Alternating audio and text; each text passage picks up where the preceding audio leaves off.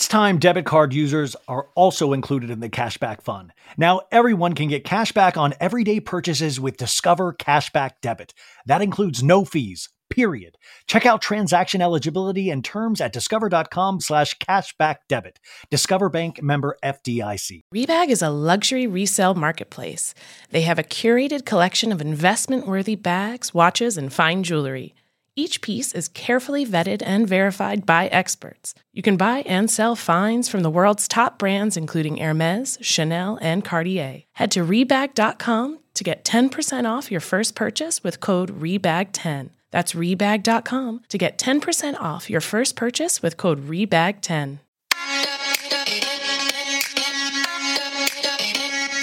Welcome to So Bad It's Good with Ryan Bailey, the podcast where we cover all the pop culture we love to hate, from the classic reality TV moments of the past and present to the latest Daily Mail headlines and everything in between. We'll dive into all the infamous and notorious messes you can't stop watching. I'm looking at you, Jax Taylor. I'm your host, Ryan Bailey.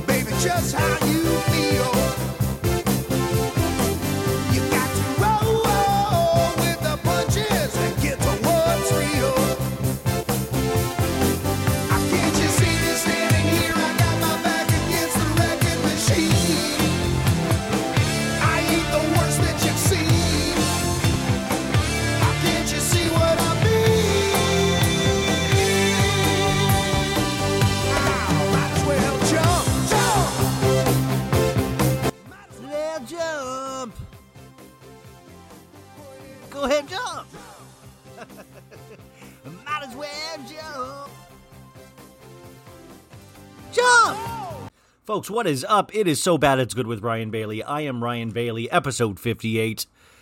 Woo! We're doing this again? Can we do this again? Are you with me? Can we do this again? Let us do this again together. That, of course, was the song Jump by a little band called Van Halen. Ryan, who is Van Halen? Shame on you. Shame on you right then and there. I know there's a lot of young folks that listen to this podcast, and let me tell you why we're doing Van Halen today, as opposed to say a Countess Luann song or one of the ladies of Potomac. We're doing Van Halen because Eddie Van Halen passed away yesterday at the young age of 65. Now, Ryan, who is Eddie Van Halen? That's a great question. Please, from this point on, do not talk. Let me talk. He actually was a genius at guitar playing. He was one of the, what you would call a virtuoso at a young age. He really was considered the Mozart of electric guitar. And I know that sounds silly, but, you know, let me play you a little piece of this song. This is he did this. This is called Erupt. Oh, also, if you're listening to this on headphones, this might get loud.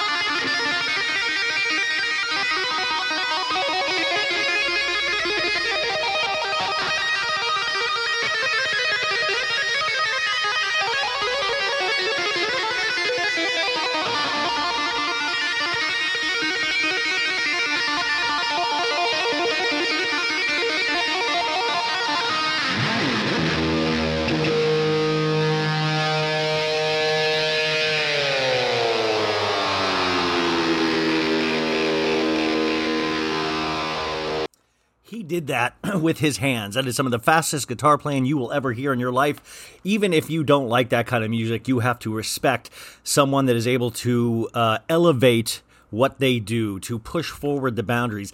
Not unlike a certain bad boy of podcasting that really pushes this form. And I don't want to say myself. I mean, I know you're saying it already, so I don't need to say it. But Eddie Van Halen was one of those people. Also, you know, he was one of the people that helped really create MTV. I mean, Van Halen was huge in the 80s. I remember as a little tiny tyke in the 80s, he made you feel cool. He made, like, I mean, he was the inventor of kids playing air guitar. Everybody wanted to, play, he did the guitar solo and beat it and gave it to Michael Jackson. He did it in one take. I mean, the guy was ingenious. He was also one of the, I guess, insanest heavy drinkers as well. But he fought cancer for the last 10 years. And he was a heavy smoker, but he said he got cancer from holding a metal guitar pick in his mouth for all those years, and that's how he thinks he got cancer. But he flew around to like all different countries to find different cures for this cancer, and really fought it bravely for 10 years. So Eddie Van Halen, you know, this one goes out to you, and it's important to remember these things. It's important to celebrate these things, not only their music, but who they are as people. And I hope we do this for everybody. And, you know, we're in such a time. And by the way, guys, this is going to be one of the funnest shows you've ever heard. So I'm just getting this out of the way now because this isn't sad. This is a celebration of somebody that his music meant a lot to me. And you just got to tip the hat to people that, this life can be so tough. So people that entertain us, people that really, give us something to look forward to in life, or something to celebrate with, which I think his music always did. We have to really, I think, take a second and appreciate that, because we can see lately how tough this is. So we always need those reprieves. And Eddie Van Halen, we're starting the show with you, bud. I'm sure you would love to be lumped in with a bunch of Housewives and Bravo peeps, but here we are. Guys, So Bad It's Good, episode 58. How are we doing? Episode 57 I released on Sunday, so this is just a couple short days later. But episode 57 is great. Like I said, these things you don't need to listen to right at the moment they come out. But we had a great episode. Kiki from Talk of Shame, Priscilla from Bonjour Bitches blog, that we did those scenes, the Bravo scenes, was just so much fun. So that episode is always there. I talked about, here's the deal. Eddie Van Halen, we talk about his music. I'm telling you, I want to be remembered when I pass away. Put this episode on my tombstone. Just throw it on there, preferably throw your laptop on there or whatever listening device you're listening on it, and just throw it on my tombstone, because this, and leave this one playing, because this one is the one I want to be remembered for. We have not one, not two, it is three. We have 3 great interviews today. 3 great interviews, which I'm going to announce in a second. It's going to knock you off your coal mining asses. Which, by the way, I have a real bad habit of saying coal mining asses now, but I just can't. It rolls up the tongue. Coal mining asses. What does that even mean? Of course, we have my parents. So that is 4 guests, actually. So that's 4 guests. So I'm very excited to present today's episode to you. If you're new to the podcast, hi, I've missed you so much. What is your name? My name's Ryan. Hi, thank you for listening. Let me explain to you how this works. There are timestamps. These are long-form podcasts. Not a lot of people do this because it's ridiculously hard. Only the craziest and the baddest of boys can do long-form podcasts. And that's what you're dealing with. You're dealing with a guy that hit the snooze button 3 times today. Like a bad boy. Oh yeah, that's right. You might be talking to a guy who worked out yesterday and didn't take a shower immediately after. Bad boy. You might be talking to a guy who later in the evening went to Taco Bell, even though it gives him bad stomach problems. And he knew it going into it. But a 7-layer burrito called him because he's a bad boy. That's who you're dealing with. So if you can't deal with this kind of danger, I suggest you shut this podcast off now, because we don't need you. We're the baddies, and we're going to We've got a little thing going. So if you want to be a part of it, come be a part of it. If not, hey, there's plenty of podcasts out there that'll brush your hair and call you pretty. This ain't one of them, ma'am or miss, sir or ma'am. So how is everybody? Is everybody doing? I don't know. Last week was I talked about it was a soul sucking week for some reason. I'm kind of coming out of it a little bit. I have so much stuff to do, and as you can tell, I'm completely disorganized. So thank you. So timestamps, it's there. You can skip around to whatever interview you want. What you can do for me. Listen, that's always good. Tell a friend. If you like the podcast, rate it 5 stars on Apple Podcasts. That always helps. If you need more content from me, go to patreon.com/SoBadIt'sGood. There are solo recaps. Part 2 of this podcast today will have a song breakdown of Candace from Real Housewives of Potomac, her song I See You, which we didn't get to last week.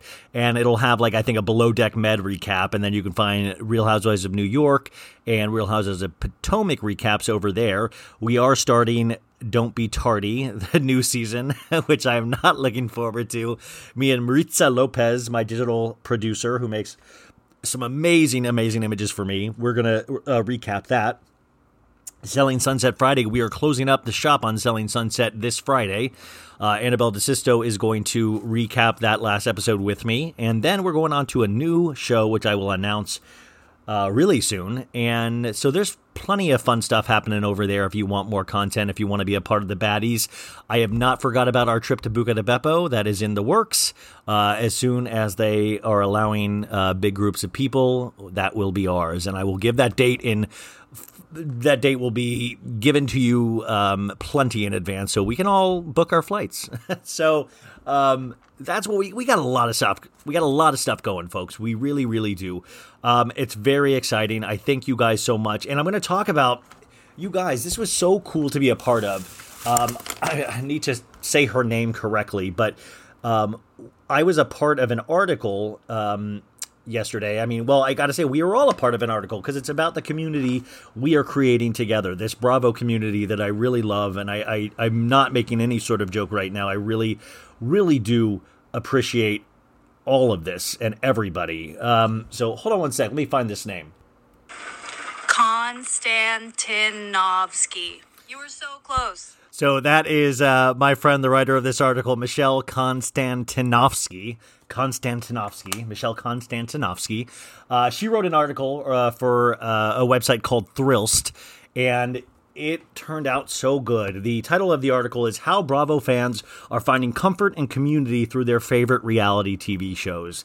And I put the link up on my Instagram, and I'll do it again, and I'm so proud of it. I'm so proud to be a part of it. Some of my favorite podcasters or people are in it as well. You got Danny Pellegrino, Manly Bravo, and it really talks about this summer and going through quarantine and Black Lives Matter protests and just...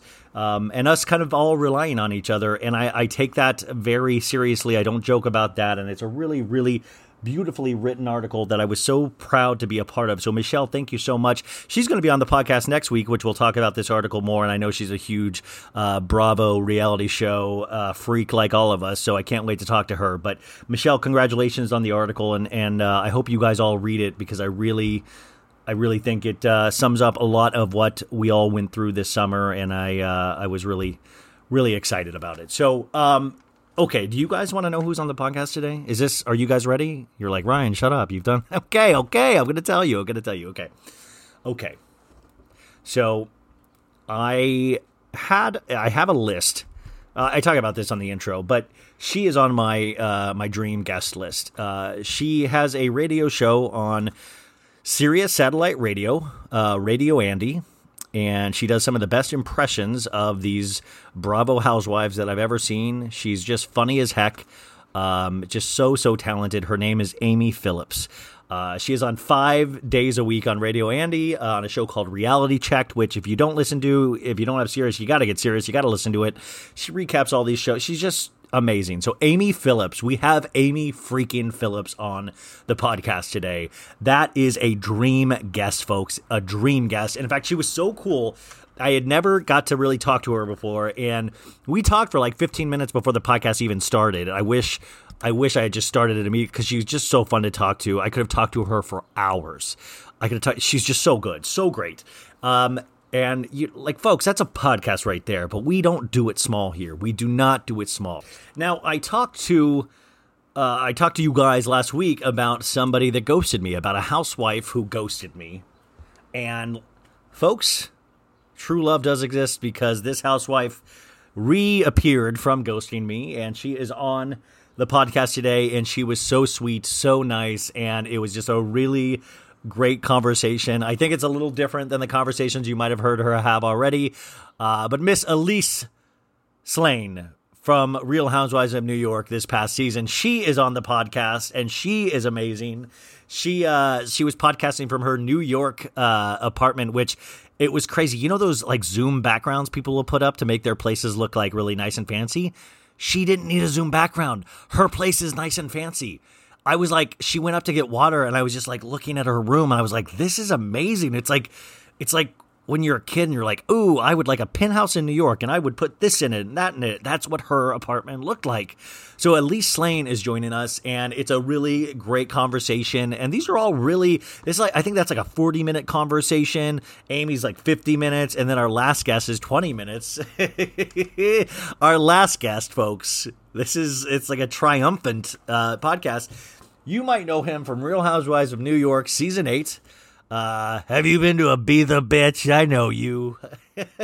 You guys remember Ray? Do you guys remember Ray Setter from Real Housewives of New York who dated Luann?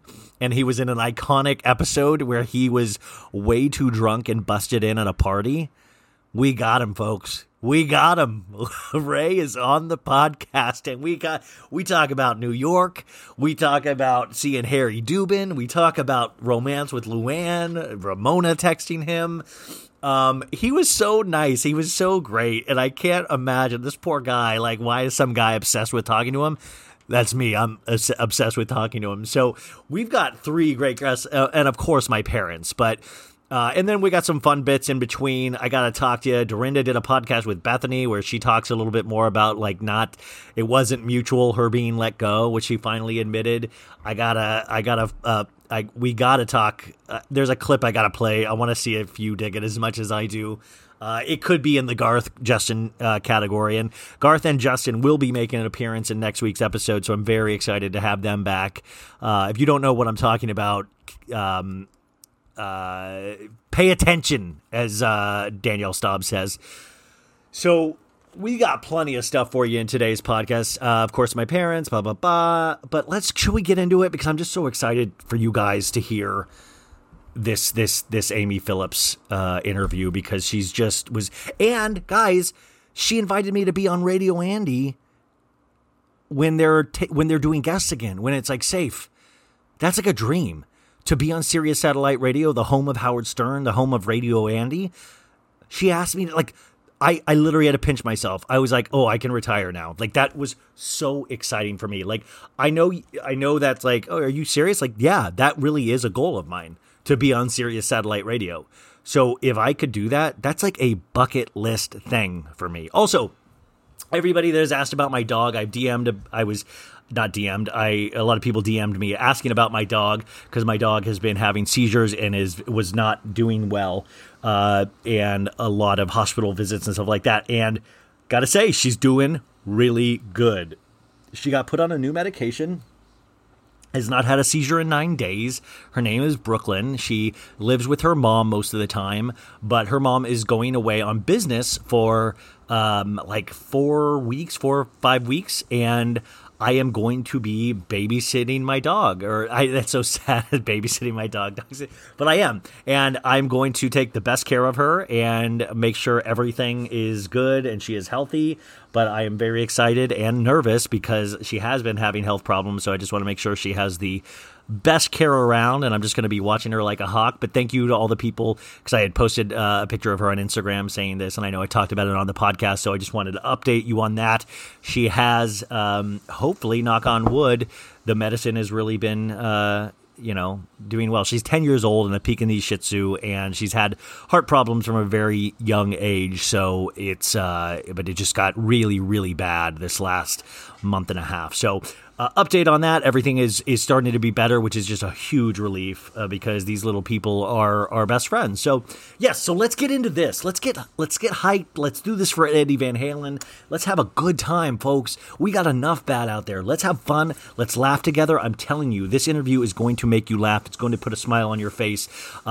Amy Phillips, ladies and gentlemen. Oh, and I'm going to play like a minute and a half of one of my favorite girl talk songs right now, just so we can get pumped, just so we can get jazzed. We are here to have fun, folks, and I am going to have fun today, and so are you. Listen to this and just try not to dance in your car. Go ahead, let it out. Go ahead, let it out. Go ahead, let it out. Check it out, stretch it out. Go ahead, let it out.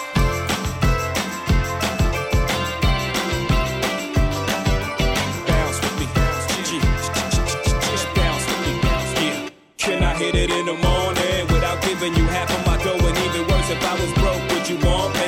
If I couldn't get you finer things like all of them diamond ring bitches kill for, would you still roll? If we couldn't see the sun rising off the shore of Thailand, would you ride in? If I wasn't driving, if I wasn't a 8-figure nigga by the name of Jigga, would you come around me or would you clown me? If I couldn't flow futuristic, would ya? Put your 2 lips on my wood and kiss it, could ya? See yourself with a nigga working harder than 9 to 5, the 10 to 6, 2 jobs to survive. Or do you need a baller so you can shop into the mall love? Drag, tell your friends what I bought ya. If you couldn't see yourself with a nigga when his dough is low, baby girl, if this is so, can I get a fuck you to the bitches from all of my niggas who don't love hoes? They get no dough. Can I get a hoop to these niggas from all of my bitches who don't got love for niggas without love? Can I get a fuck you to these bitches from all of my niggas who don't love hoes? They get no dough. Can I get a hoop to these niggas from all of my bitches who don't got love for niggas without love? Can I get a twerk, twerk, bounce, bounce, clap, clap?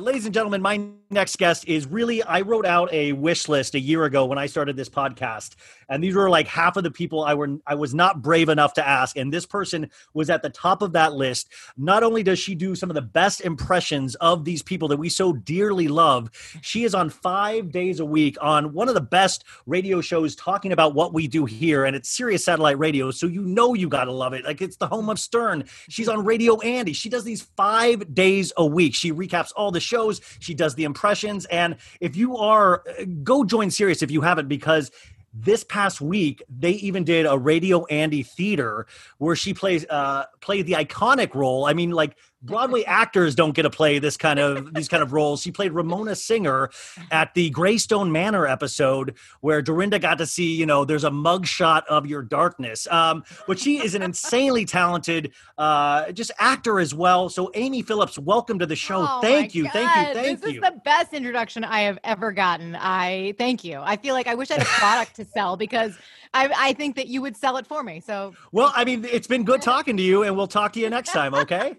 But by the way, guys, you really are at the top of my list. And I was so jazzed to see you along with the Watch What Crappens guys, Danny Pellegrino and Ira, as like actual guests. It was one of my favorite, because I really do watch What Happens Live on a nightly basis. I used to be a Letterman guy back in the day, and that weirdly switched to Andy Cohen now. And I really dig that. But, before we get into all the shows, because I just heard her do a recap of Below Deck with Rob. I'm very Rob. So, yes. How are you doing with Rob and Jess potentially not having a relationship anymore? How is that? Has that affected you at all? Yes, it has affected me. Thank you for asking, for being so sensitive during this time. I could tell something was bothering you at the top, so I wanted to make sure. You're like, I have to get to the bottom. This is like Barbara Walters. We have to get dig deep. What kind of tree are you, and what do you think about Rob and Jess? Yeah. Well, I am kind of blown away, and I talked about this on the show today, which is that, like, just the whole thing that I just didn't see this coming with Rob. I felt like this. I felt bamboozled. I really trusted him. I opened up my life to him. I wasn't ready to say I love you, but I did anyway. And then at the end, he Kaiser Sosa'd me and walked away and got rid of his limp. And I was you like, said this though. Wait. You said this though, because you guys, if you saw last night, which I hope you did, he turns away after having like a little tiff with Jess, and he's like, all of a sudden decides he's not going to go to Bali anymore, and he goes to the first mate, which we rarely see, and he's like, I'm in for the crossing. And like he smiles and, Yeah. you know, but you said it's a Kaiser Soze moment when I just thought he's like a doofy guy where he was like, I made a decision and I'm not going to like cry in front of the first mate. So I'm just going to say like, but you thought it was a full Kaiser Soze? I do. I'm going to double down on that only just for dramatic purposes. Okay, perfect. Yeah. Just for drama. Yeah. Yes, because I think I realize, I just think he's more he premeditated this whole situation with Jess. He had no long-term intention. I don't even think. You really think he had no long-term? I really do. I really don't think he had any I don't even think he made those reservations to Bali. Oh, that would be amazing if that came out on the reunion. Like that Oh would my be God, that would be so that would be cool. amazing if like Andy asked like because they always throw receipts. We actually need a Yes. real receipt. Wouldn't that be amazing? Yes, like can we please see that international, a reservation? Let's see it on your phone. Let's get the confirmation. Well, it's hard to see right here, but you can see that I clicked this. Right. He just seems like he writes bad poetry and then wants to look at you like while he has like pretzel sex positions and like stare into your eyes and stuff. He does. I mean, I think I might be giving him more credit than he's due. I think you may be right. I don't know. but it's even like Team Denise, Team Rinna. I wasn't Team Denise necessarily, but I knew I was definitely not Team Rinna. And I think Jess and Rob kind of are a similar thing where I don't even know who to root for because Oh yeah, I agree. I am not on Team Jess either. And I think like my producer Elyse, who's on every episode. She's like does the show. Yep. so good. I love her so much. And she actually kind of made a funny point, which was just that it was like, I can't really get on board with either of them. I was like, oh yeah, I forgot about that. Like, I'm not really rooting for any one of them. I just sort of wanted them to go off to Bali together. But at the end of the day, I think it was a fun twist that they didn't work out. I mean, they completely imploded in every possible way with Rob just flirting with this charter guest who's just like, oh, you're stung by a jellyfish. I see you. I feel you. I hear. It's like, dude, you're supposed to protect the charter guest. You legit, I don't care if she parkour or whatever. You let her swim with a ton of jellyfish. And of course she got stung. And then you let her swim back to the boat. What an asshole. Well, and then last episode, he actually said something so idiotic. Like he was like, modeling keeps calling me back. Like modeling is not something that like is like a thing that it's not a calling, It's like, right. You're not Moana, okay? And the ocean is not your Instagram modeling career. You brought up a great point though about like the fan base like kind of forces you into being like one side or the other. It's like insane passion and you can just like dislike both of them. That's an option as well, I think. I totally agree. And isn't that sort of what watching reality television is? We sort of really enjoy watching horrible people. It's wrestling. It's like worldwide wrestling. Okay, thank you. And to tip of the hat to my husband, who's a huge wrestling fan. And I always say to him, he's like, I can't believe you watch this stuff. And I'm like, I can't believe you watch this stuff. It's the same thing, It's totally the same thing. It's like, these are like, I forget sometimes that they're real people because you're judging them on these like really huge like arguments and stuff like that. So it's hard to think that Lisa Rinna actually dances in her house, but we know she does, Okay, I need to know how you got started because you're from Michigan originally, right? Yeah, yep. I'm a Midwest gal from Michigan, outside Detroit, a little town called Grosse Pointe. And I had a flair for acting. I don't know. Whatever. No, I'm. I read your bio on your website, which, by the way, she has did? an amazing character reel. Which I wanted to ask. Obviously, you've auditioned for SNL in the past, right? I did. Yes, I auditioned twice, but I did not get the job. Yeah. What if you're like, I'm on it right now? Yes, thank you. Yeah. You guys haven't noticed. I've been doing it virtually this whole time.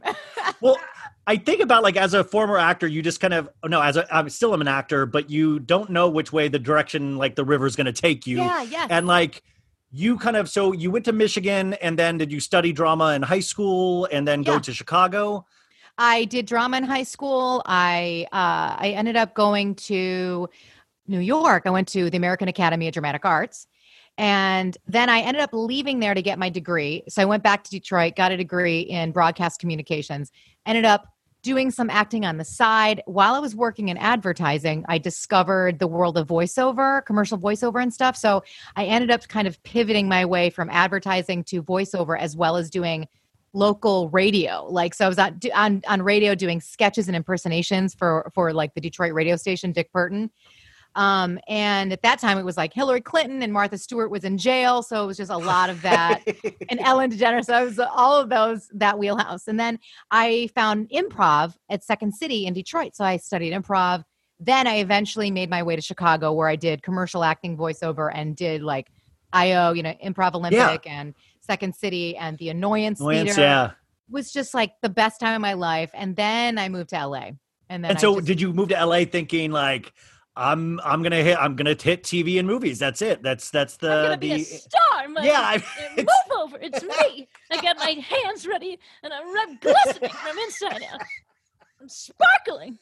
Yes, I took my best Liza Minnelli impression and I moved to LA. And then, yes, I was like, if nothing else, voiceover. I mean, voiceover has really just been like my bread and butter for so long, and I love doing it. So I knew coming out here, I had an agent. So it was just like every single day I would just go in, do my voiceover auditions, blah, blah, blah. That's my career. Everything else outside of that was, a passion project. So I just would continue to do character reels, more impersonations from just regular celebrities to, then I started to pivot into the Bravo world. So I did. Well, so yeah, what is that pivot? Like, were you watching those shows at the time, or did somebody? Jane pivots onto Broadway. Erica Jane used to come into Leslie's, the studio I worked at, and she would come in, and her driver would leave the car running the whole time. I am so fascinated. So she would come in sweatpants. Puff Daddy is the only other person that did the same thing. The driver would leave the car running. Erica Jane's driver would leave the car running while she was in for like an hour. And I was like, is that in case Erica Jane needs to get out of here really quick? Like I gotta pat the puss fast. I can't pat it here. I can't pat it at Leslie Collins. Wait, I am so blown away. First of all, what a waste of gas. But secondly, I will see your Erica Jane at your studio, and I will raise you. I saw Tom Sandoval when I was there. Yeah, Tom and Tom both took classes. Ariana took classes there, and Leslie, my old boss, is the one that told Ariana she should do the reality show because she was scared that it was. She was scared that it was going to like, well, is it not going to like let me be taken seriously as an actor? Mm-hmm. And, we see with Sheena, that's not the case. And so, no, it's like they've all been there at some point. So they all had notes, and like Tom's picture is like, yeah, like he's all happy and Tomish and like, yeah. But it's kind of funny because you see so many of these, like we all come to LA with that same kind of like a little bit of a sparkle in our eye and stuff like that. Yes. And then you get bear hit. You get like a bear claw in one side of the face. You're like, okay, I'm knocked down. I can get back up again. And then you get tiger scraped in the other side. And you're like, can you see that? It's not so bad. And then the hits just keep coming. It's like The Revenant with Leo DiCaprio. You're just like living inside. Like a bear's just wanting to eat you, But it is funny, like you're just like everybody's like one step away from being on a hit reality show, and that's the feeling you get walking around Los Angeles. Is that everybody's like, "Oh, okay, reality shows are an option now. Let's do that." Which, by the way, because you recap Selling Sunset on your show as well, and I have a theory that Jason or Brett are actually one people, and they've been using CGI. Do you think any weight to that? Because you don't genius. Yes, I am on board with that theory. You can't tell which one is which ever, and you don't care. What? I did interview Jason for my show, and why didn't I interview both of them? Exactly. It's like when everybody used to say Michael and Janet were the same Jackson. Like, you just never saw them in the same room. Okay, so you came out here. Ramona, you knew you could do, so you were a fan of the shows? Yeah, I started watching I started watching Bravo. Rachel Zoe. Well, yeah. Like, first of all, I turned on Bravo. I'm like, wasn't this like an art channel where there was like opera? And I was so confused. Inside the actor studio used to be on it. Yeah. Really, intellectual shows. And so then one day I came across the Rachel Zoe project and it completely sucked me in. So then I was like, I have to do an impersonation of this lady. I don't know who this is, but I die over her. Like, it's bananas. So like I told my boyfriend at the time, who's now my husband, I was like, just drive around in the car. I'm going to set the camera up. I'm just going to just talk to the camera. He's like, okay. So I just sat in the back of the car and I was just like, Tay, like Brad. And I just talked on the phone. And so Roger. Roger. And then what ended up happening from that was a couple things. The same thing happened with the Ramona Singer video. I did the same thing with Ramona's. I started watching Real Housewives of New York. It really sucked me in. And then one day I just was like, Pinot Grigio. And it just was Ramona lived inside of me and I didn't know it. And so I was like, I have to do a video of Ramona. So the same thing happened with both those videos, which was that Watch What Happens Live saw them and they were like, hey, can we play these videos on the show? And I was like, yeah. So they just did a quick little segment and they showed a clip on the show. And then also parallel to that, Ramona saw the video, Rachel Zoe saw the video. They thought it was really funny. And then they both wanted to do like stuff together. So, I just love the fact that one of your acting partners in this world that we're on is Ramona Singer. Yes. And she has a technique. Well, you know what's so funny is that the argument about Ramona, women supporting women, does she really? And the answer is yes. She was so supportive of me from the get-go, like the first housewife to really embrace, me making fun of her, and was like, she called me on the phone. She's like, and by the way, she's always talking, like she was in the middle of a conversation when I answered it. So I was like, hello. She's like, and then I was talking to Andy. I said, I want to have you go Watch What Happens Live, get a bartender, and then I'll be in the show. And you can be in the show too. We can be both Ramonas. So she kind of came up with the idea of me being on Watch What Happens Live with her and me as the bartender. And Watch What Happens Live was happy to do that. They brought me out there. We did this together. And then from there, Andy was like, we love your videos. We want you to keep doing them. So I just kept going with as far as I could go with any housewife I could do. And some housewives, I just had to really study hard to do the impersonation. Bethany I had to really work for, try to figure out like her cadence. It'd be like it's just like, is it like it's why? It's like what? It's he. It's like why? And she kind of talks like a stand-up comedian. And others just sort of were within my person already that were easier. And I just kept doing the videos, and Watch What Happens Live just kept playing them. And I've built the relationship up to where I love, it's like they're a family, a home away from home. They're in New York, I'm in LA, but they're so great. They're so supportive. And then eventually, years down the line, I wanted to start a podcast about housewives. And I was like, oh, I should probably ask Andy if this is okay, because really, I work a lot for Watch What Happens Live. That's his show. And technically, they've given me this platform. They've given me the opportunity to do this stuff. So I asked Andy, I said, can I, do I have your blessing on doing a podcast about housewives? And he was like, well, why don't you just do it on Radio Andy? And I was like, what? Because at that time, his channel hadn't launched yet. There was no announcement out that he was going to be going on Sirius and have his own channel.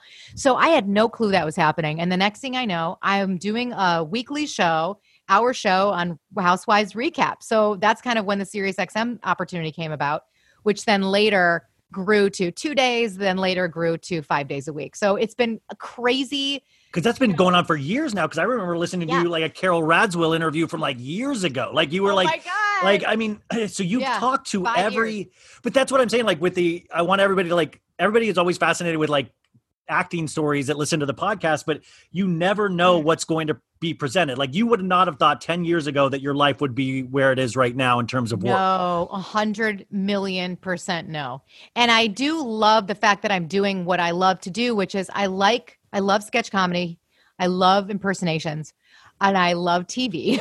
Yeah. So to be able to blend all those things together and to be able to do a daily show where I can talk about this and incorporate, because I've always loved radio. The fact that I was even started in a way, one of my first opportunities really was on the radio back in Detroit, so that is just bizarre that it's kind of come full circle like that. And it is, like you said, all stories, like you never know. I mean, I just thought I hoped that I would be an on-camera sitcom actor.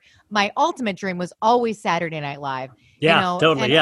And every comedian, that's the ultimate dream. Yeah. And then you just want to be like doing something fun and funny. And so, yeah, it's weird. I mean, it was crazy. Yeah. I mean, like even when you book those like co-star roles, which those are the ones that's like one or two lines, you appreciate them so much because you know how much hard work even goes into that because, like nobody really understands. God, yeah. Like people will be like, well, they didn't like you enough to give you more lines? And it's like, no, it's not about that. It's like that. They just auditioned for that line. But it's so I guess, do you ever get tired of, because you're doing recaps on all the shows, even like 90 Day Fiance you guys touch. I take notes every week on all the shows. Like, we're at the end of like New York Housewives and Beverly Hills Housewives. Are you spiritually exhausted from these seasons? Sometimes, yes. And then it's just when I feel like I'm spiritually exhausted, they bring me back in. It's literally just like Rob with modeling. Just like Rob with modeling. That's what it's like. It calls you back. And it's just like Sandy with the ocean. It's like, yeah, God, I fucking love the ocean. Rob. Sandy haunts that ship. She's just always, why is she always just walking around? Like, she's just, like, who steers the ship? She's always just walking like, oh, you guys want an apple? Okay. Like, why is she always the Ghost Rider? Like, Nicolas Cage is up there. And he's like, steering the ship. Yeah. Yeah. And I love the part when she was in the galley and she was just glug, glugging coffee. And she's trying to make small talk with Tom. She's like, so Tom, ever seen a grown man naked? And it's just like, what are you talking about? It's like an airplane. Yeah, exactly. That's what it reminded me of. Because she's like, India. You been to India? I love India. And Sandy knows Tom hates her and she doesn't quit. She's like, yeah, I'm thinking about, I could be at a football game right now, but I'm here on the ocean, I could be on my hog in Colorado. Yeah. I love Sandy's passion for yachting, super yachts, catering to douchebags. She loves it. She's like, God, douchebags are going to be great. We're going to treat these douchebags so good. Let's fucking do this. Well, last week she said this thing. She sat everybody down for the crew talk and she teared up, you guys. She teared up. And then she was like, it doesn't matter what the client says. It's me. I care for you guys. It's if I say you're good. And I'm like, you should not be driving the ship anymore. Like, no, I thought it was about the client. Like, this is getting so intense. Like, it's so intense. It was a real Braveheart moment. Like, she was on a horse. She was like galloping around the main salon. She's talking to them and I couldn't believe she teared up and then she whipped it back together and she was like, gosh. All right, teamwork. Let's do this. Put your fists in. It was just like, what happened? It was amazing. So what is your favorite show to watch consistently? Oh, it's always been New York. New York has always been my favorite. But I really, really, really, I love Below Deck. I love Below Deck right now. It really is. So good. I try to talk people into watching it because it's such a nice, like little amuse-bouche, it's something different. It's something, I mean, I know you like charcuterie. I feel like it's everything. It's like the cheese and the meat and it's like a really nice change of pace. Of everything. Yes. And I do agree. And it's been nice to sort of break out of the Bravo bubble a little bit and watch 90 Day Fiance. I found that to be really very tedious because it's so much. These are all new characters to me. I've never seen them. I've never met them before. So it takes a lot of study. It takes a lot of note taking. My recaps when I watch, it's like up to 3 hours sometimes. So it's insane, but I found it to be worth it. And I'm also just really like, for example, Tardy for the Party. Starts tomorrow, right? Or tonight, maybe. Tonight, Tuesday. Yeah. So, and I've already watched the episode and the first two, and I was just like, oh, I am not looking forward to this. I just don't know if I can get on the Bierman train again this year. Every year I have the same feeling. And then, 7 minutes in, I'm like, God, Kim, you're kind of funny. Boy, I love you. I mean, and Alyssa said it best. She was, it's good, clean fun. And maybe it's just when you have these different shows, they sort of bounce off of each other. It's like having a meal. It's like sometimes you just need a little bit of a sorbet to cleanse the palate. And Tardy for the Party is so lighthearted. There's nothing heavy about it. They're like 30-minute episodes too. Right. It's like, what even happened? Yeah, it's like 20 minutes. You watch them drive around in an RV. Nobody gets hurt, right? Right. You were talking about seeing the trailer for Real Housewives of Salt Lake, which is going to be the new Housewives show. And it really does look insanely amazing, which I know that's what trailers do. But you got that same feeling from it, right? I really did. And the other thing that gives me a lot of hope for it is that Shed Media is behind it. It's the same production company that does New York. Yeah. And they don't mess around. It's like, I don't think they're just going to put shit out there just for the sake of having another Housewives show. I think they took their time. They took their time. It's like too much time. Some could say, yeah. I mean, it's like the Stanley Kubrick. Shed Media is like Stanley Kubrick of like reality shows. You are so right. And it looks so crazy. All of their backstories. I think you've seen about the Mary Cosby. Yeah. About marrying her step grandfather. We've all been there. Yeah. We've all been, thank you. You said it. Yeah. And just the whole backdrop of Mormon, the religious aspect of it, I think is going to be really fascinating. And we've never seen anything like this. So I am really super duper excited about it. Are you? I'm completely excited. I can't wait to. I say this a lot. I don't know if you feel this way. It's like it's so hard for me. I was really not on the Potomac train for so long not because of the show. Everybody said it was amazing, but it was because I take these things so personally. It's hard to accept new people into my heart. Like where you're like, then I have to care about these people for the rest of my life. Mm-hmm. But Salt Lake is like, okay, I definitely am on board. Have you already seen the pilot? No, I have not. I figure you might have gotten an advance. No, something. I have not seen it, and I don't know if maybe I'll get it a couple days before, perhaps, but sometimes, depending on my schedule, honestly, I love, and it's a little different having a daughter now because her bedtime is like the exact time that the shows are airing. I get the East Coast feed. Do you get that too? Yeah. AT&T. Yeah. Great. It really does help me as I get older. It really does help. Yeah. Oh my God. It's such a lifesaver. But now, and so I used to always watch it live, like when it was happening. But now that I have a daughter and it's like her bedtime, so I had to put her down before I can even start, which kind of sucks. So, have you thought about keeping her up later? Yes, I have. And I was like, well, I either expose her to the Housewives shows or or protect her for a couple more years. Her first words are lower level. Yeah. So I don't know. It's kind of a bummer because I really love watching the show at the same time as everybody else is because I like to go on Twitter and see whatever and then tweet about it. So right now my life is not set up in that way. I think it'll balance out later. But right now I end up having to watch it a little later because I have to tape it and stuff like that. And sometimes I'll get the screeners ahead of time. And if it works out, I'll be able to watch it ahead of time. But it just always depends, So what do you like the Vanderpump of it all? Do you think they'll be coming back? Do you think, I'm so curious because they haven't announced a pickup, but Jax went on, IG Live and said, yeah, I think we're filming in a month, but he's been known to lie. I don't know if you know that. So, I mean, it's been such a pressure filled, last 6 months for so many reasons. Yeah. Do you think it'll come back? I really was thinking that it wouldn't. I was thinking let's just cut and run. I was thinking had a great last moment if you had that as the last scene, Yes. And I was thinking just close it out and just move on to something else. Let's go to Vegas. Let's do Vanderpump Gardens. Let's just get to know all new people. There's all new people that cheat on each other. There's so much history now where it's I'm starting to feel bad that it's seeping into my life when it's there should be new people that lie and cheat on each other. Everything has gotten so deep. It's gender reveals, which by the way, you guys, she talked about on her show this last week. I think David Bedour did a gender reveal, which is why are these people still in our lives? We're still talking about David Bedour. I know. I don't want to talk about him, but I have to because I don't know.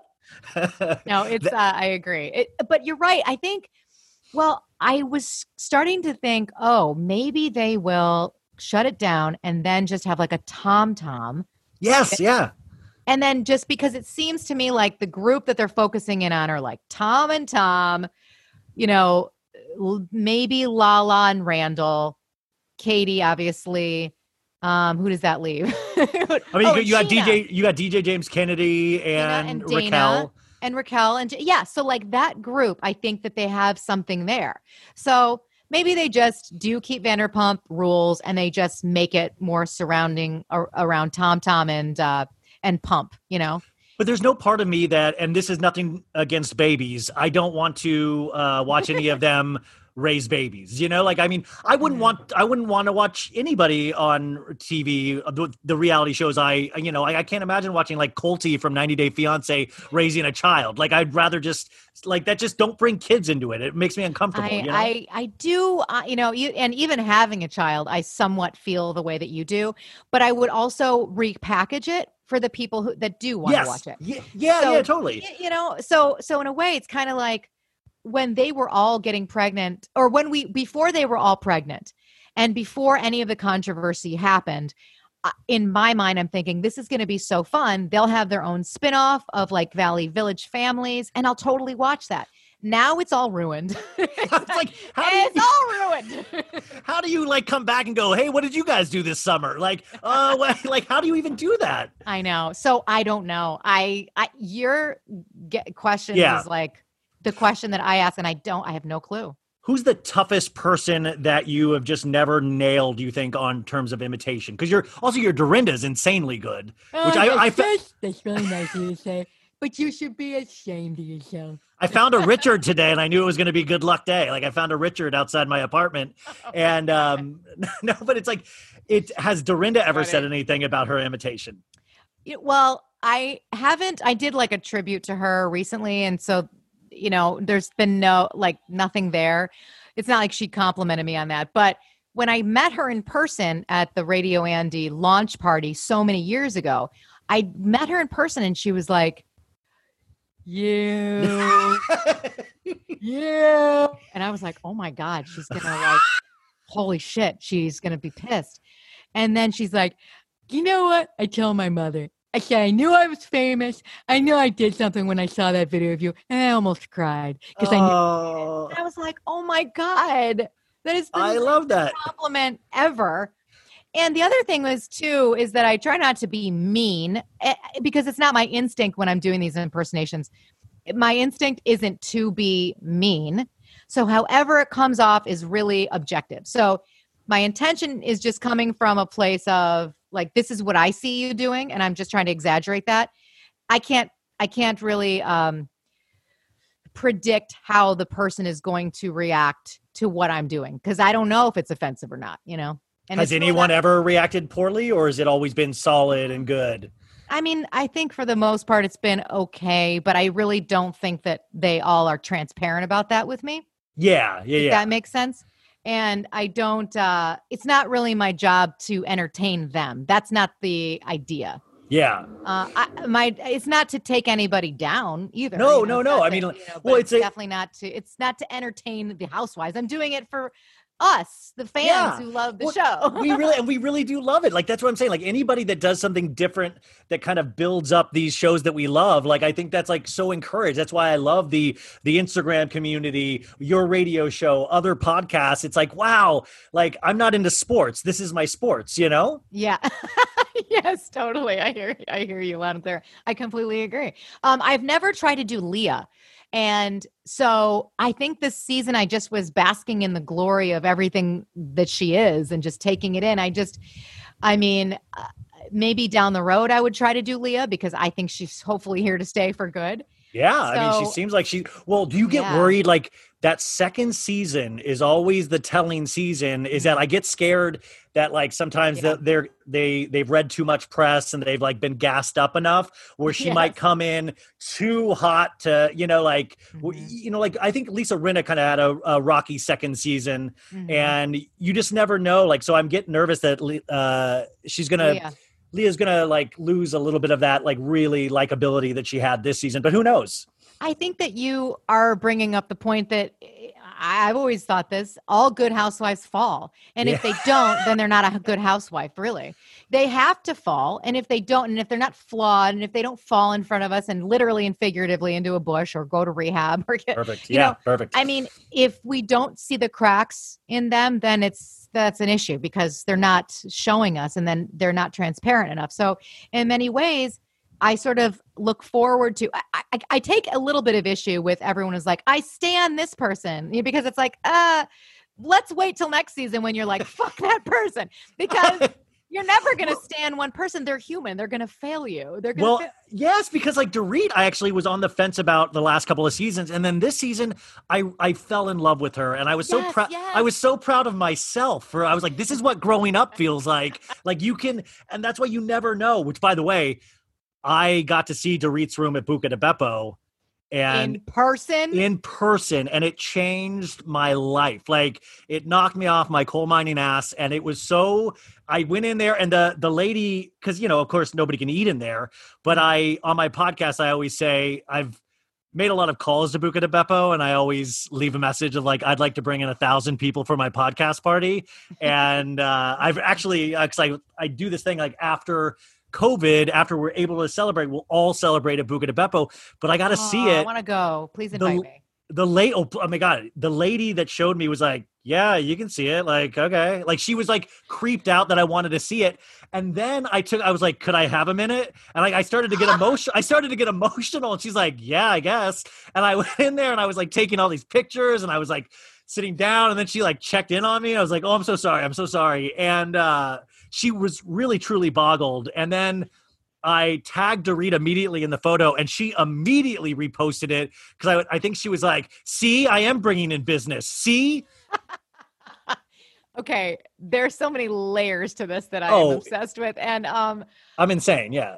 No, I love it. In fact, I know my friend Jessica Joy. Jessica Joy was on my podcast a couple weeks ago because of her All About Denise. No way. Did you watch that? Wasn't it good? Oh my God. That was so good. It's chilling how good it is. It was a masterpiece. Yeah. Like she's come on now on your podcast. I love her. She's come on my Patreon. Like, cause I love, like, I'm going to use you all the time because she's so fun to talk to. Like she's brilliant. I love her. And she has been to the Buca de Beppa room. Yep. The Capri room twice, not once. Oh, I didn't know about the second time. She went back. Yeah, because she posted, I go, you went back again? And she's like, oh, hell yeah, I did. Because she took somebody else there. I'm like, are you doing tours there now? The Hidden Housewives Hollywood. Yeah.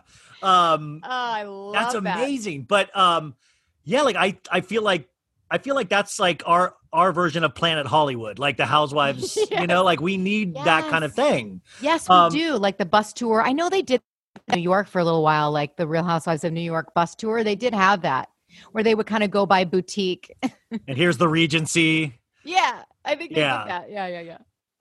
Has there been a moment in Housewives history that you viewing where you're like, this is bananas? Like I've never seen anything. I mean, I guess this season was like that Hamptons episode with the throwing of the tikis and all that was really mind blowing.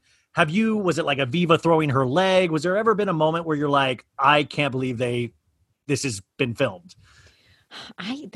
There's a few. And I can go back to a recent one because I was watching Early Jersey. So when I went back and watched Early Jersey, it was like season 3, I think, because it was when Melissa joined and it was the baptism of Joey. Yeah. Melissa. So, that first episode when they started fighting at the baptism. Yeah. Now that's freaking bonkers. That's like The Godfather. That was. And then Joe's yelling at Jacinto going, "You're my father. You're my father." and Teresa's going up. She's like, "How you guys doing?" And he's like, "Teresa, walk away. Do what you do best." She's like, "Hey, what's happening right now? I don't understand." And so like that whole episode to me is really the go-to. Like if you have a friend who doesn't know anything about Housewives and you want to kind of get them in, I think that's the episode to do it because I just thought this is so compelling and so dramatic and really heartfelt because they're family. That moment, that whole episode. And then when Bethany had that breakdown in Miami and was like, "Oh yeah, life is not a cabaret." I used that to get into Juilliard last year. Like that's an amazing monologue. It really is. You've had to have done that full monologue at this point. Did you that, had to on the because I played Bethany on Radio Andy Theater, and I did that one. That one was awesome because it was live, and it was Vanessa Bayer, and Molly Shannon, and Kristen Johnston. And that was in LA, right? That was it was Troubadour or the something like that. What was it called? The something room. I forget the name of it. It was like the purple room. It was like the red room or something like the rainbow room or something like that. Yeah. It was.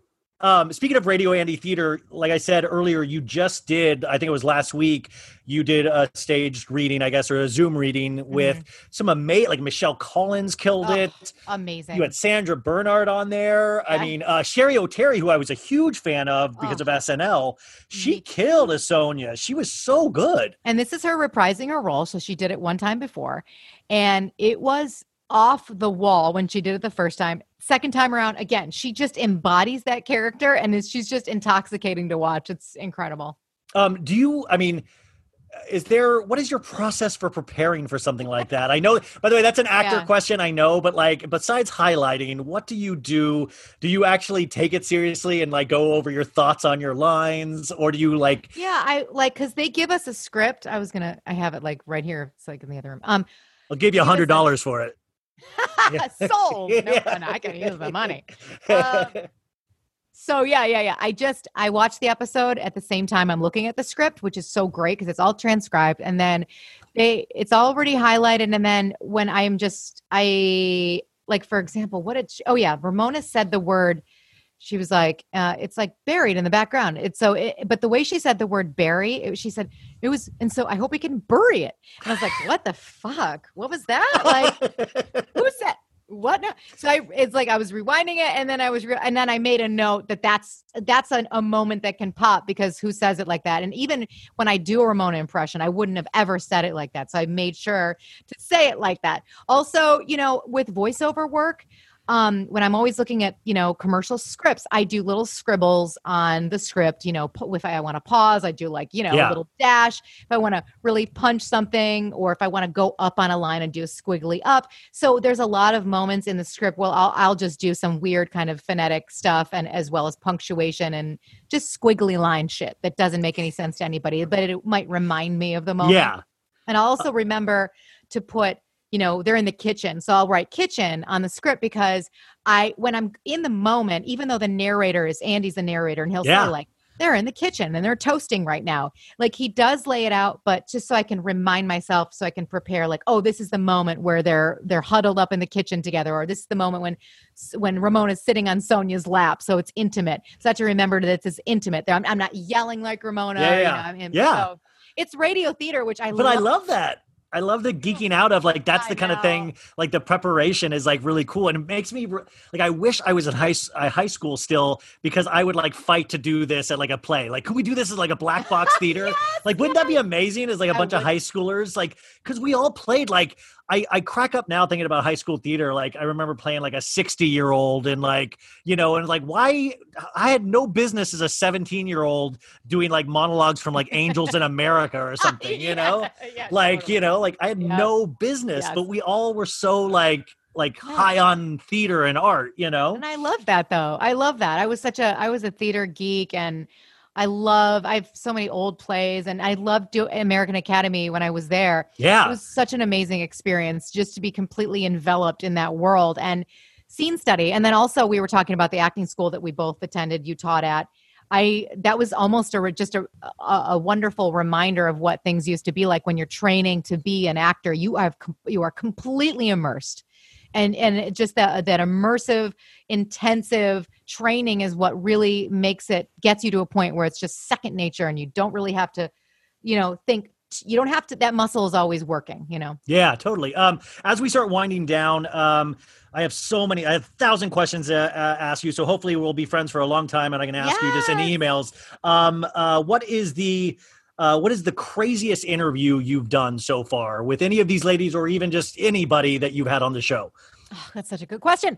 Thank you. Craziest interview. I loved interviewing Erica Jane because we did two things. One, I told her I was working on my impression of her. And so I would be like, it's kind of like this. And she's like, it's more at your nose. And I was like this. And she's like this. I was like this. She's like this. She kind of taught me how to do an impression of her own self. And then she taught me how to pat the puss, which was amazing. Perfect. Kenya Moore was incredible. She was so intimidating to me because I've always been such a fan of Kenya's. She is made for reality television, and she was about as nice as can be. She wasn't a diva at all. And I found her to be very grounded, and yet she knew how to bring the drama on radio, which I always appreciate. Also, Lisa Rinna is extremely intimidating, so wasn't sure how that was going to go over. I make fun of Lisa Rinna a lot, and I get scared to death anybody tags her in one of my posts about her, because right. She really pays attention. Like, she's always around, and she scares me. She is. She can be terrifying because she calls out. We've seen her how she plays in the Housewives. She owns it. She owns it. Amy, she owns it. Denise. But she was amazing, and she's always been incredibly supportive of my impression of her because she's got such a great sense of humor. So even if I'm I was making fun of her on one of my last videos of her crying in, London, being like, Denise, I'm so sorry. Denise, just like, that reversal. Yeah, it's like not real. You know, we all know I was like, if Lisa had been doing those kind of performances decades earlier, we would never have had her on Real Housewives of Beverly Hills. Like, that's amazing. Like, that coffee shop performance when she was tearing up, and I was just like, what is going? And then she switched it again to like, I hate you, Denise. Like, I was like, this is crazy. I know. I completely agree. God, that season was freaking nuts. I'm so bummed that Denise isn't coming back, by the way. I am bummed in the sense that, like, it's like what I said about like giving your heart to somebody or allowing a character in, and now I have to allow somebody new in. Like, we already have we have weathered road with this girl. We already have a relationship between Rinna and Denise that we can expand on. And yeah, Denise wasn't the perfect housewife, but of course not. No, but like far from it. She ran from everything. But that's what was so funny about it. And I would have liked to have seen her. What would have happened next season when she knows I can't run from everything. I'm going to have to compromise on some things and give a little to get a little. And the fact that we don't get to see Aaron anymore. Aaron, I need to know what's going on with the 5G towers. I need to know, there's so much more road to travel. Like, it bums me out. Well, Vicky Gunvalson said a long time ago, she's like, oh, great. Another bitch I got to get used to. It's like so true. I totally agree. Every season, then they get a new person in there. It's like, oh, great. Another bitch I got to like. Great. I want them to do a real documentary about what it's like after the Housewives, like what this year has been like for Vicky and Tamra, you know, like how the CBD business is doing. Like, I want to see like actually what that's like, because it's not a fall from grace, but it's got to be weird. You know, I was listening to Dorinda talk about like, well, wasn't necessarily my choice, but we're on a pause. And I really do think Dorinda will come back. I mean, I really hope she comes back after everything's good. Yeah. But do you ever get nervous doing any of this stuff anymore? Do you ever nervous interviewing anybody or performing live? Because I was telling her before we started, I saw you at Watch What Happens Live in LA, and you asked a question as, I believe, Ramona, and I was crying like a little schoolgirl in the audience because Amy Phillips was behind me. Do you get nervous for anything like that? Yeah, I totally get nervous with performing. Absolutely. That has never gone away. I've always been somebody that just, I have like a comedian with a conscience is just shouldn't exist, you know? Yeah.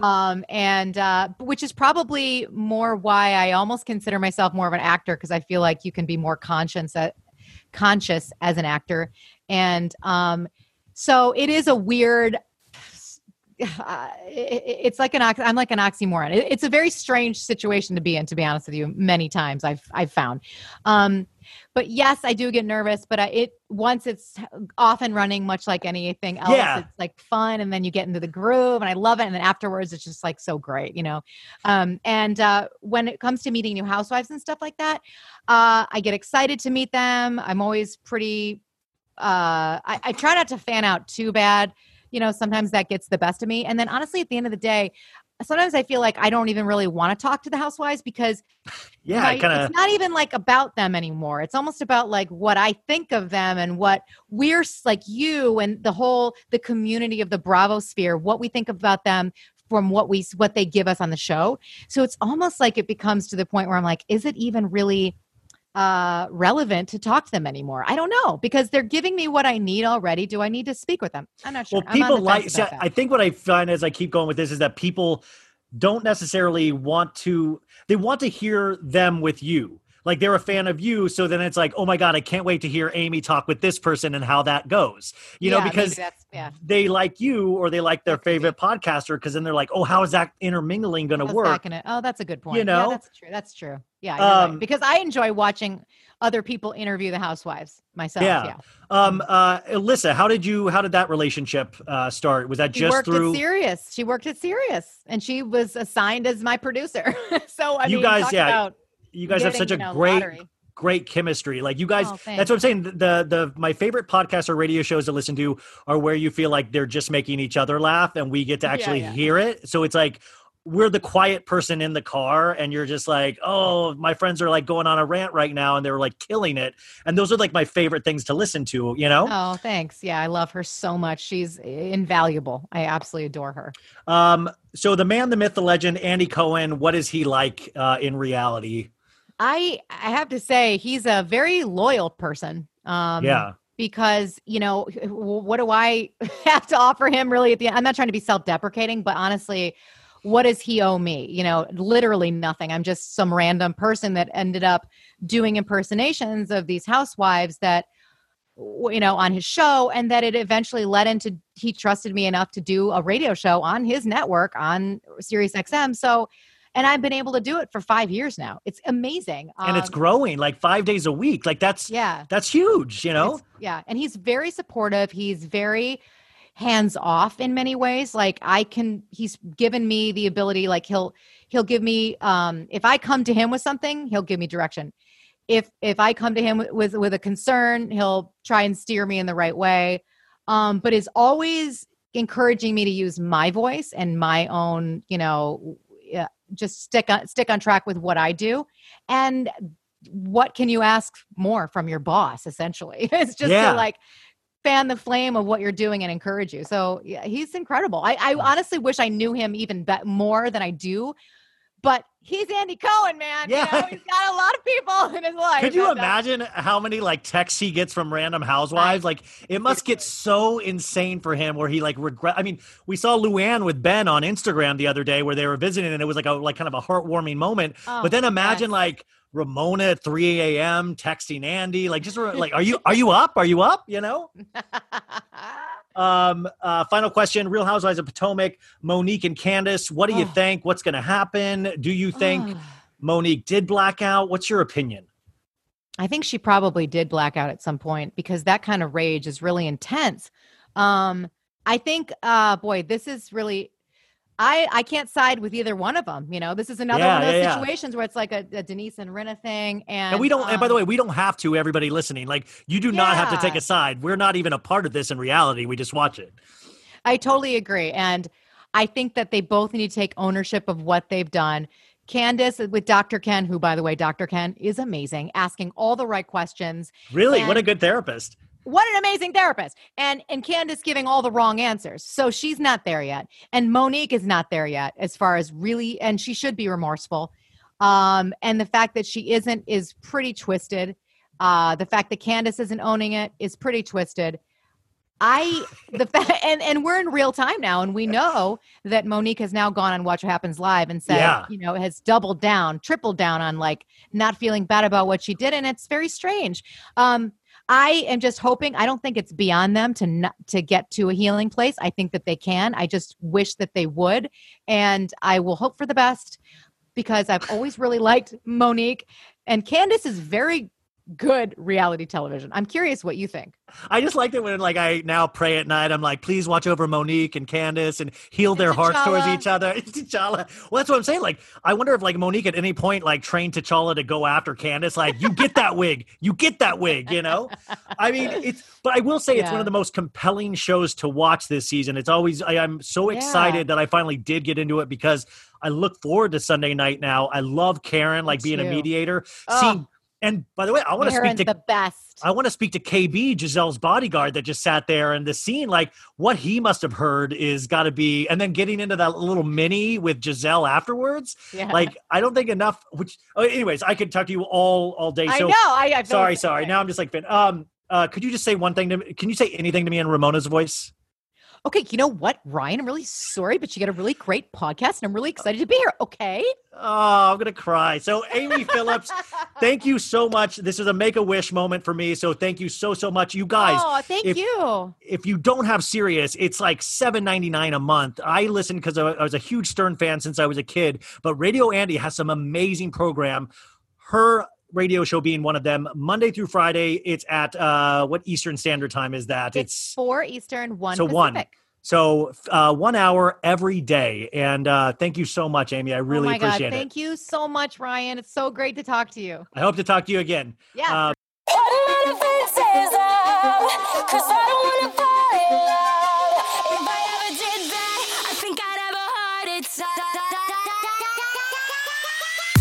Never put my love out on the line.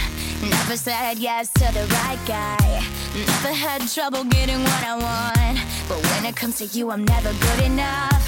When I don't care, I can play him like a Ken doll. Won't wash my hair, then make him bounce like a basketball. Like you, make me wanna act like a girl, paint my nails and wear high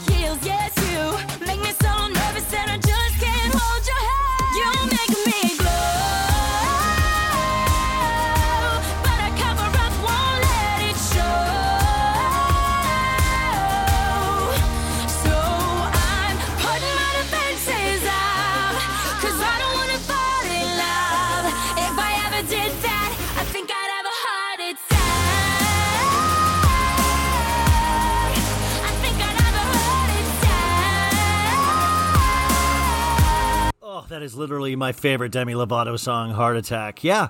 You say, Ryan, I didn't know you had a favorite Demi Lovato song. I do. It's called Heart Attack. You just heard it. That was Amy Phillips. My God, I gotta pinch myself. Folks, I can't tell you. It's like being able to play with All-Stars. It's like that Smash Mouth song, All-Stars. Is that what that Smash Mouth song is about?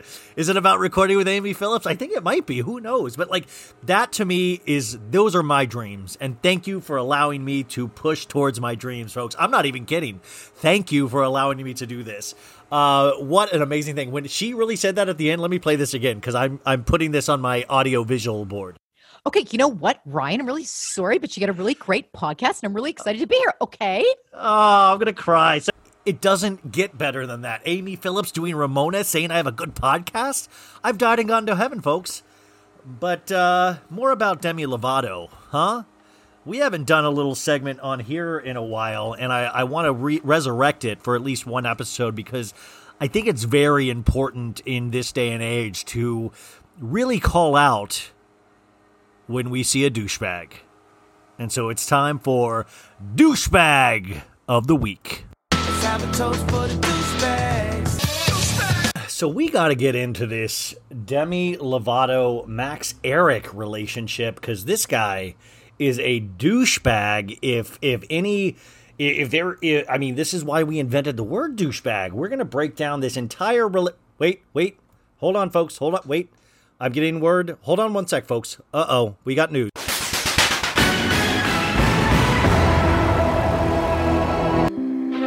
This is an NBC So Bad It's Good News special report.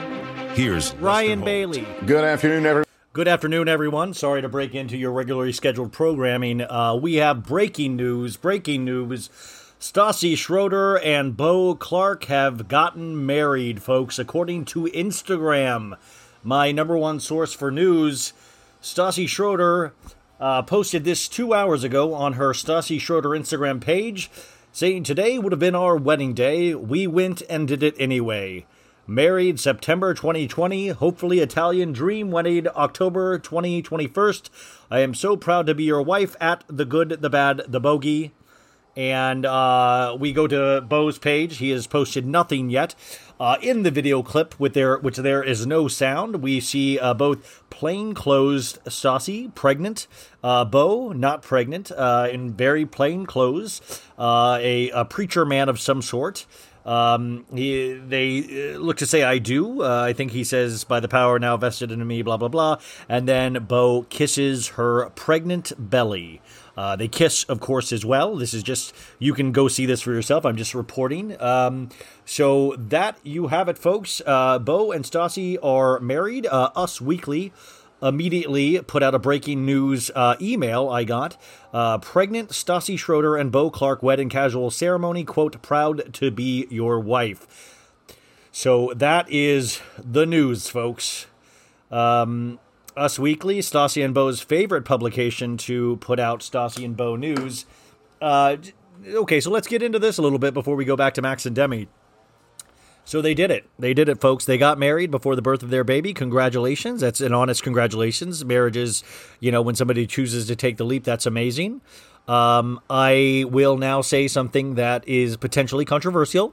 And this has nothing to do with Bo and Stassi, but okay, let's get into the Vanderpump Rules of it all, because I have been hearing some rumors lately, and let's put those out and put those out as fact. Okay, so we've talked about this the past couple of weeks because the gender reveals all were happening, and they were kind of sort of big productions. And I gotta say, what do we think about this, right?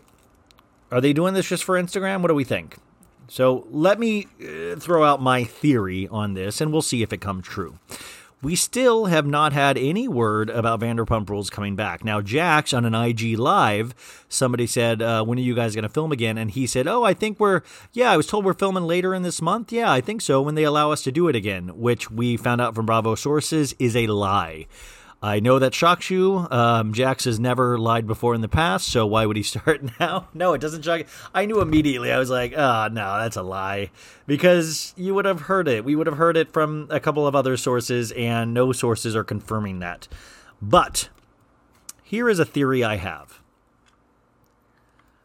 I first off, there was a post on the Sexy Unique Podcast Facebook group the other day, and I rarely go on Facebook anymore, but I did, and I saw this one post because somebody had mentioned me in it, and it said that they are potentially going to move the show or the characters of the show over to E! Network. And which then, if you think about it, like, so E! is a parent company of Bravo and NBC Universal. Here's my theory. I want to know if this Bo and Stassi marriage was being filmed. I want to know if Jax's gender reveal was being filmed. I want to know if Rand and Lala's gender reveal was being filmed. I think they have all been filmed, and I think Rand potentially is putting up the money for this, and they are shopping another program. Now, the E of it all would be interesting, because if they did that, they could potentially bring Stassi and Bo back on. It wouldn't be Vanderpump Rules anymore. It would be a whole different show. It would be like Bringing Up Babies or something like that. You know what I'm saying? But it would be a way to bring Stassi and Bo back in the fold. Jax, Lala, you have all that team of people that like each other. Now, Sheena, I guess supposedly on her Shenanigans podcast had Brock on, and they hinted about something with E! Which also would kind of make sense because Keeping Up with the Kardashians is almost over. And without that, I was like, why is E! going to even exist anymore? It's not like Bringing Up Bradshaw, the Terry Bradshaw reality show that just launched as like bringing sexy back to E! Like, E! has a huge gap in its programming, and that could be a way to, I don't know. And Stassi is full steam ahead on wanting a career in this business. I believe we can all agree on that, right? So I have this theory, and I could be wrong, but think about it. These gender reveals, this wedding, these are all, if you think about it in terms of the story of a reality show, you could see it, right? Oh my God, we were supposed to be married today. Well, you know what? Let's get married today. And they call around for a preacher. Okay, he can be here at 9 a.m. Imagine cameras capturing all of this. And maybe I'm jaded. Maybe it's like, Ryan, you need to get sleep. You're an older man, you shouldn't be talking about things like this, but you know what? I just have this sneaking suspicion, because I don't trust anybody anymore, that this is all being filmed. Because is it real if it's not being filmed? You know what I'm saying? I really, really think they're not just doing this for the Instagram likes, which, you know, I gotta say, that clip is gonna hit 1 million views, and it just came out 2 hours ago, so the interest in Stassi and Bo are still there, whether my opinion or your opinion of whatever of them, you know, and that's what scares me about this country too, is that, like, man, I don't know. I have a theory. I have theories about this. So let's watch, let's see how this all pans out, because what else are we going to do? We can afford to watch, right? We can do that. Not the show, but like we can wait and see what happens. Would you guys watch a Vanderpump Rules baby, or not even Vanderpump Rules, because Elyse wouldn't be a part of it? Would you watch all of them raise their kids? I mean, I guess, like, I'm going to watch Tardy for the Party, so I guess I really don't have a lot of restrictions on what I do and don't watch. So, I mean, I would watch it. Oh, that's another thing I want to ask you guys. Real Housewives of Orange County, Kelly Doo-Doo Brains, Kelly Dodd, has once again done an idiotic thing, and at her bachelorette party, is that what it is? One of her friends got her a Drunk Wives Matter hat that she proudly wore, unmasked, you know, making fun of the Black Lives Matter movement, you know, and she just doubles and triples down, and I hate to give somebody with lesser than average intelligence. She went to ASU, for God's sake. So did I. But I mean, I don't consider myself a real brainiac.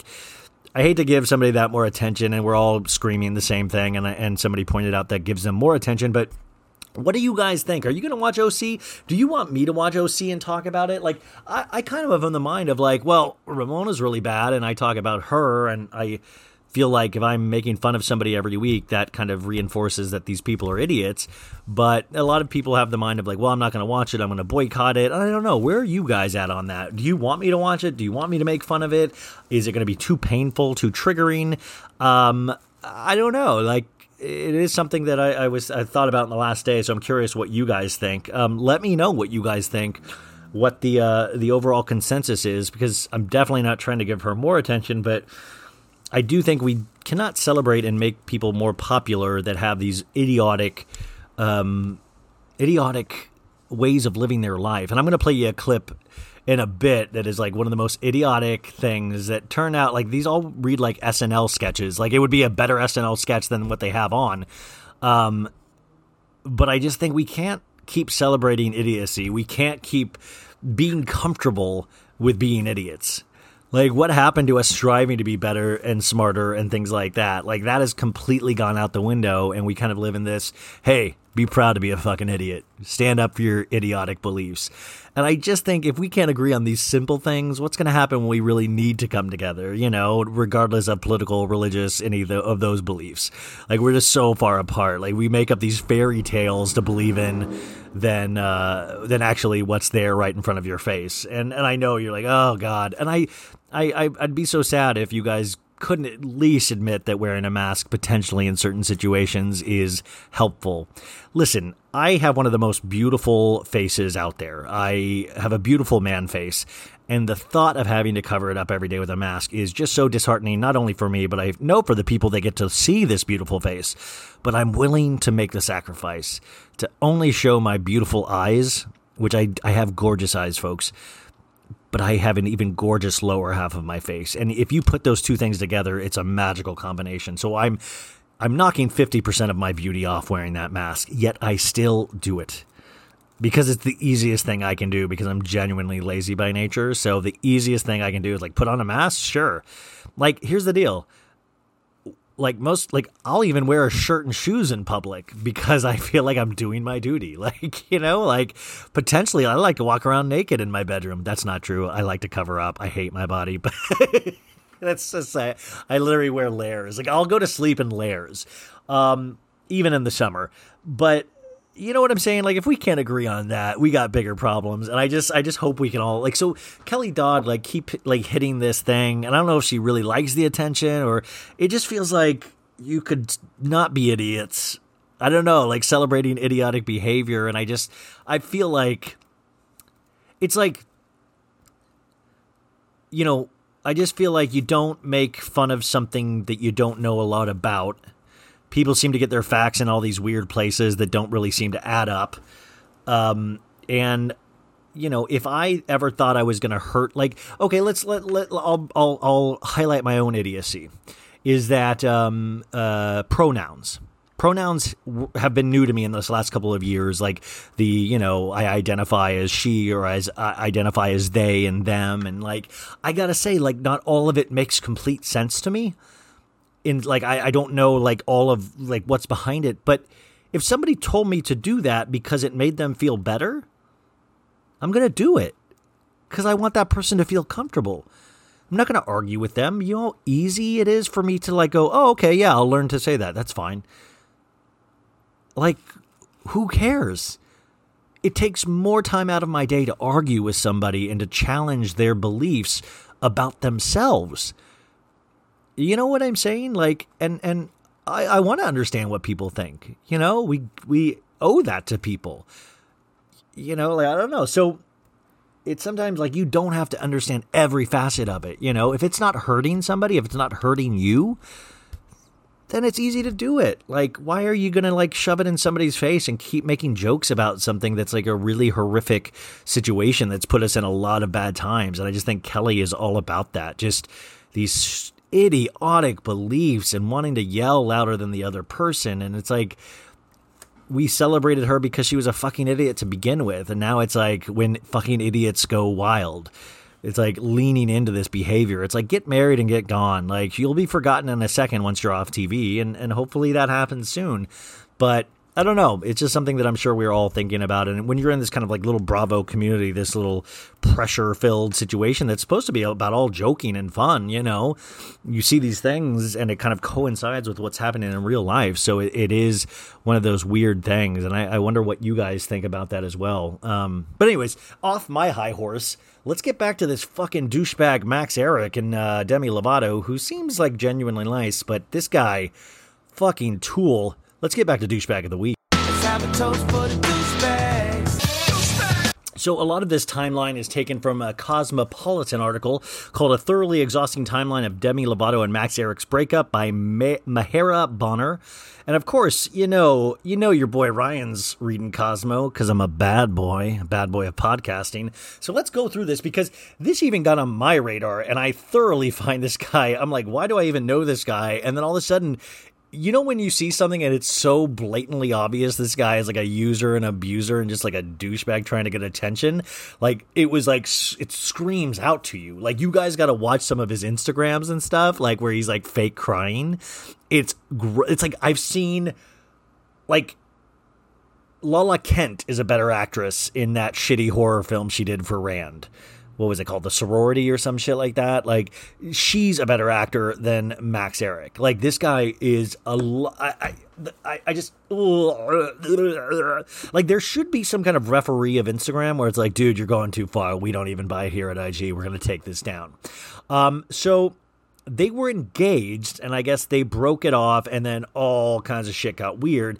But then this even involves Selena Gomez. So let's go through this. So let's go through the timeline. They're engaged, they're together, whatever. Congratulations. But then September 12th, Max's old tweets resurface.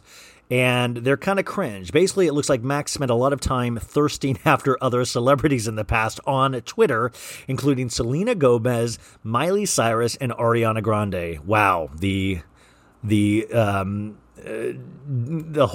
Jesus, God, and Holy Spirit of, yeah, that's the triumvirate. Selena, Miley, and Ariana, the three horsemen of the apocalypse, before he met Demi.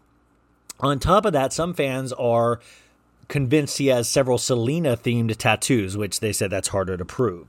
So let's read some of these tweets. And by the way, these Demi Lovato fans, like these ladies all have insane fans because they all, pointed this out immediately. And I guess Max Eric, he's like some Young and the Restless actor or something, which makes a lot of sense being a drama queen himself. So this kid, Ryan Garcia, tweets, when I win this fight, will Selena marry me? Probably not, but gives me more motivation. And then Max Eric wrote, you'd have to fight me first because, like he's saying, I'd want Selena. Somebody wrote your wife to him and had a picture of Selena Gomez, and he had hard eyes. And this is in 2018. Then there's a quote, if Max Eric landed a romantic comedy role, he knows exactly who he'd want as his love interest. Max wrote, Selena Gomez, I want to work with her so bad, the 19-year-old pregnancy-packed star tells Popstar in a video interview. She's so funny, and I think her comedic timing and everything is fantastic. I just heard her song the other day, and she's so talented. She's a great singer also. I'd love to sing with her. I'd love to act with her. She's awesome. Max Eric wrote on Twitter, haha, Selena Gomez and Demi are cute together, but boy, if you think Demi is prettier, you're wrong. That was December 10th, 2010. Wow, this has been going on a while. And then here's a tweet from 2015 from Max. There's a female singer that screams so much. That's why my girl Selena is better than you-know-who, Demi. So, wow. So, okay, so that comes out, right? So that's like, oof. Like, so all of Demi's fans are like, Demi, check this out. Demi, check this out. Then September 13th, Demi released a statement on her Instagram stories, which, folks, what are we playing around? Let's just all release statements to our significant others and about people on Instagram stories. I'm just going to do this to confuse people I'm never going to say it, but I'm going to be like, you know who you are, and then release a really detailed statement.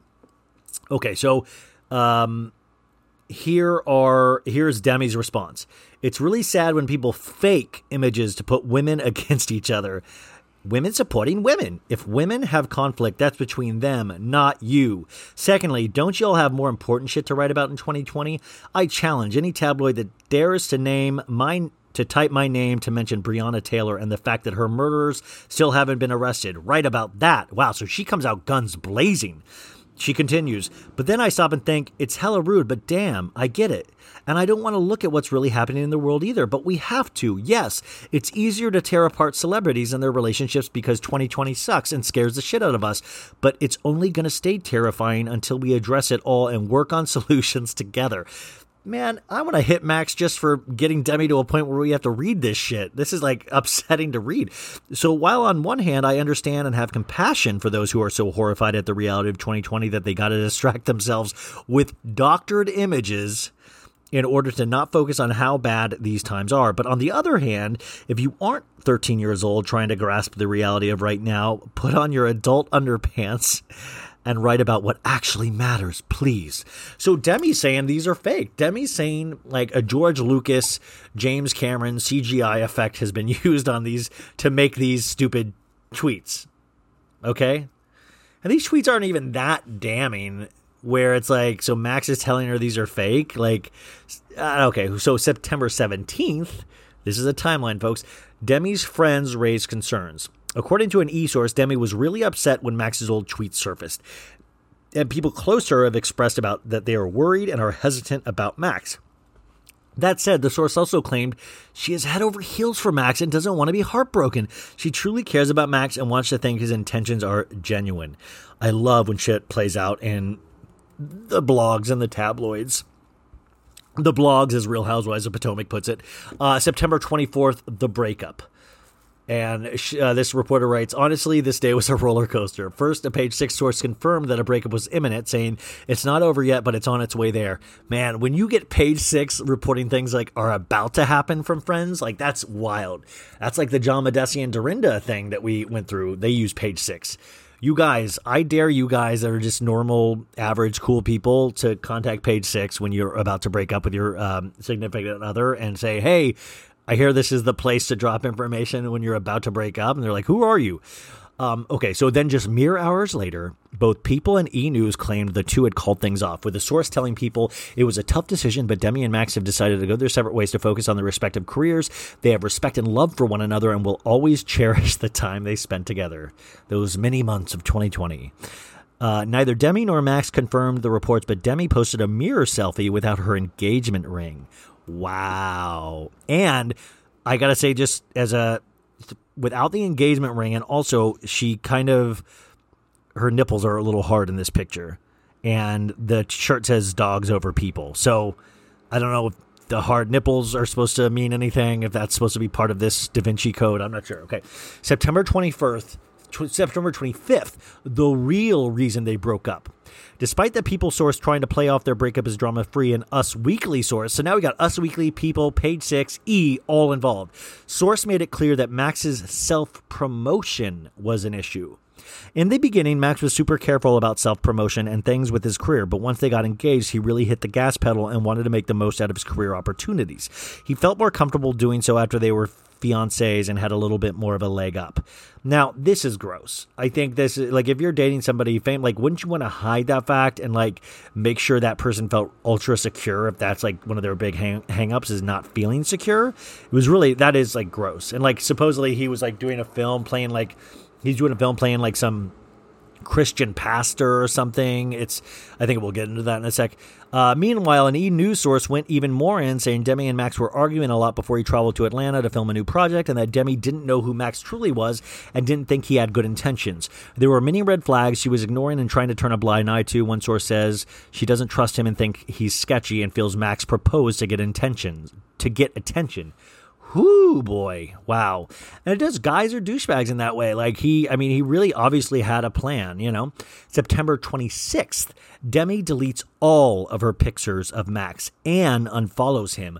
Damn, son, damn. Demi Lovato deleted all the photos with her ex-fiance and changed the caption of this video, "You know I love you, Marshmallow." Because I guess that was a "You know I love you, Max" with the ring. Wow. Demi Lovato has just unfollowed her ex-fiance on Instagram to celebrate this moment. Stream "Okay Not to Be Okay" on today. That's one of her songs, I guess. Meanwhile, Max hopped on Instagram stories, here we go, baby, and claimed that he learned about their breakup through the tabloids. Sorry, there's a garbage truck outside my window. I'll pause this for a second so you guys don't have to listen to them take out the trash, which would be like taking out Max Eric, yo. How is there this much trash always being emptied on my street? Like, how does that work? I don't understand. It's like, I thought trash day was like on one day, and now it seems like 5 days a week. What is going on with the trash around this area? Also, if anybody has an apartment or house that they're not using for the next year in the Los Angeles area, I'm happy to house it. Please let me know. It would be cool if it had a pool as well, or even just a hot tub, or even a bathtub. That any of those things. So I'm happy to move in. Hit me up. Okay, so back to this stuff. Okay, so meanwhile, Max hopped on Instagram stories and claimed that he'd learned about their breakups through the tabloids. Okay. In Max's Eric's stories, he goes, imagine finding out to the status of your relationship through a tabloid. And then it goes ... while you're in the middle of filming a biopic movie about a pastor and a Christian church whose intention of the film is to help people. So he puts this on his Instagram stories. This is when we find out he's a lying, crying baby bitch. That's like ridiculous. That's the shit that I wanted to do when I was in junior high. Like, oh, what is this person do to me? Also, like, he mentions his movie, so it's like, guys, I want you to know I'm working. September 27th, Max goes off on Instagram. Max hopped back on Insta stories after his initial tabloid claim saying, please stop trying to say thank you next to me. That's the Ariana Grande song. I'm just a human being who has to go to work tomorrow AM, where there are families with kids relying on me. To this moment, we haven't spoken over the phone. We haven't even officially ended anything to each other. Literally, I'm here in real time with you all. I love Demetria. And just want her to be healthy and safe. Demetria, folks. Demetria. Her name is Demi, bitch. So he's literally saying, for I'm just a human being who has to go to work tomorrow where there are families with kids relying on me. He's saying the other people in the movie and the crew, they're relying on me for a paycheck. I've got to bring the best acting performance ever. And if I'm thinking about Demetria, I can't do that. What? That's lame. He also shared a bunch of posts featuring her songs and wrote, Demetria is the best THEE female vocalist alive. That's just not true. And everyone should know it. She inspires me every day and is an incredible human being. I know it's not her writing these stories. It's a machine. Is it like the Terminator? I love her unconditionally. So now he's trying to butter her up. He's like, babe, it's not too late. Come back to me, babe. I know the machine around you, babe. And he's like posting her songs. Like, it's like this guy's doubling down on being lame. He's like, oh, you thought that was lame? Well, get ready for this. It goes without saying that Demi's fans were not thrilled. Here's one friend saying, you can all make jokes all you want, but it's actually concerning how obsessed Max is with Demi. She needs a restraining order or something because I'm scared for her. On top of this, sources told E! News that Max was lying, that in fact, Demi did tell him about the breakup beforehand and that Max was just trying to stay relevant. Her family thinks he is crazy and is so relieved she has taken a step back. Meanwhile, Max doubled down on his claim. Everybody's doubling down. Can we just one down, or do we always have to double down nowadays? Like, I figure if I say it once, that should be good enough. We don't need to keep doubling down on things. Let the one time. There should be a one-time rule. And if people don't buy it, then it should be illegal to double down. So this Max Eric says, I was on the set of my new movie, Southern Gospel, and he puts that all in capital letters, with crew and cast members right next to me who literally watched me open my phone where I then opened a tabloid. This is the God's honest truth of how I found out about the ending of my engagement, and have people from my film who saw the whole thing go down and helped me get back into character to continue my job. Max, get back in character. Max, are you back? Can I talk to the pastor, Max? Can I talk to the character of the pastor you're playing? I had cast and crew with families relying on me to do my job. Max, my daddy needs you. Max, my daddy needs you. That being said, please end this narrative and focus on more important issues in the world. I love and forgive everyone involved. Let us be. Let us heal. God bless.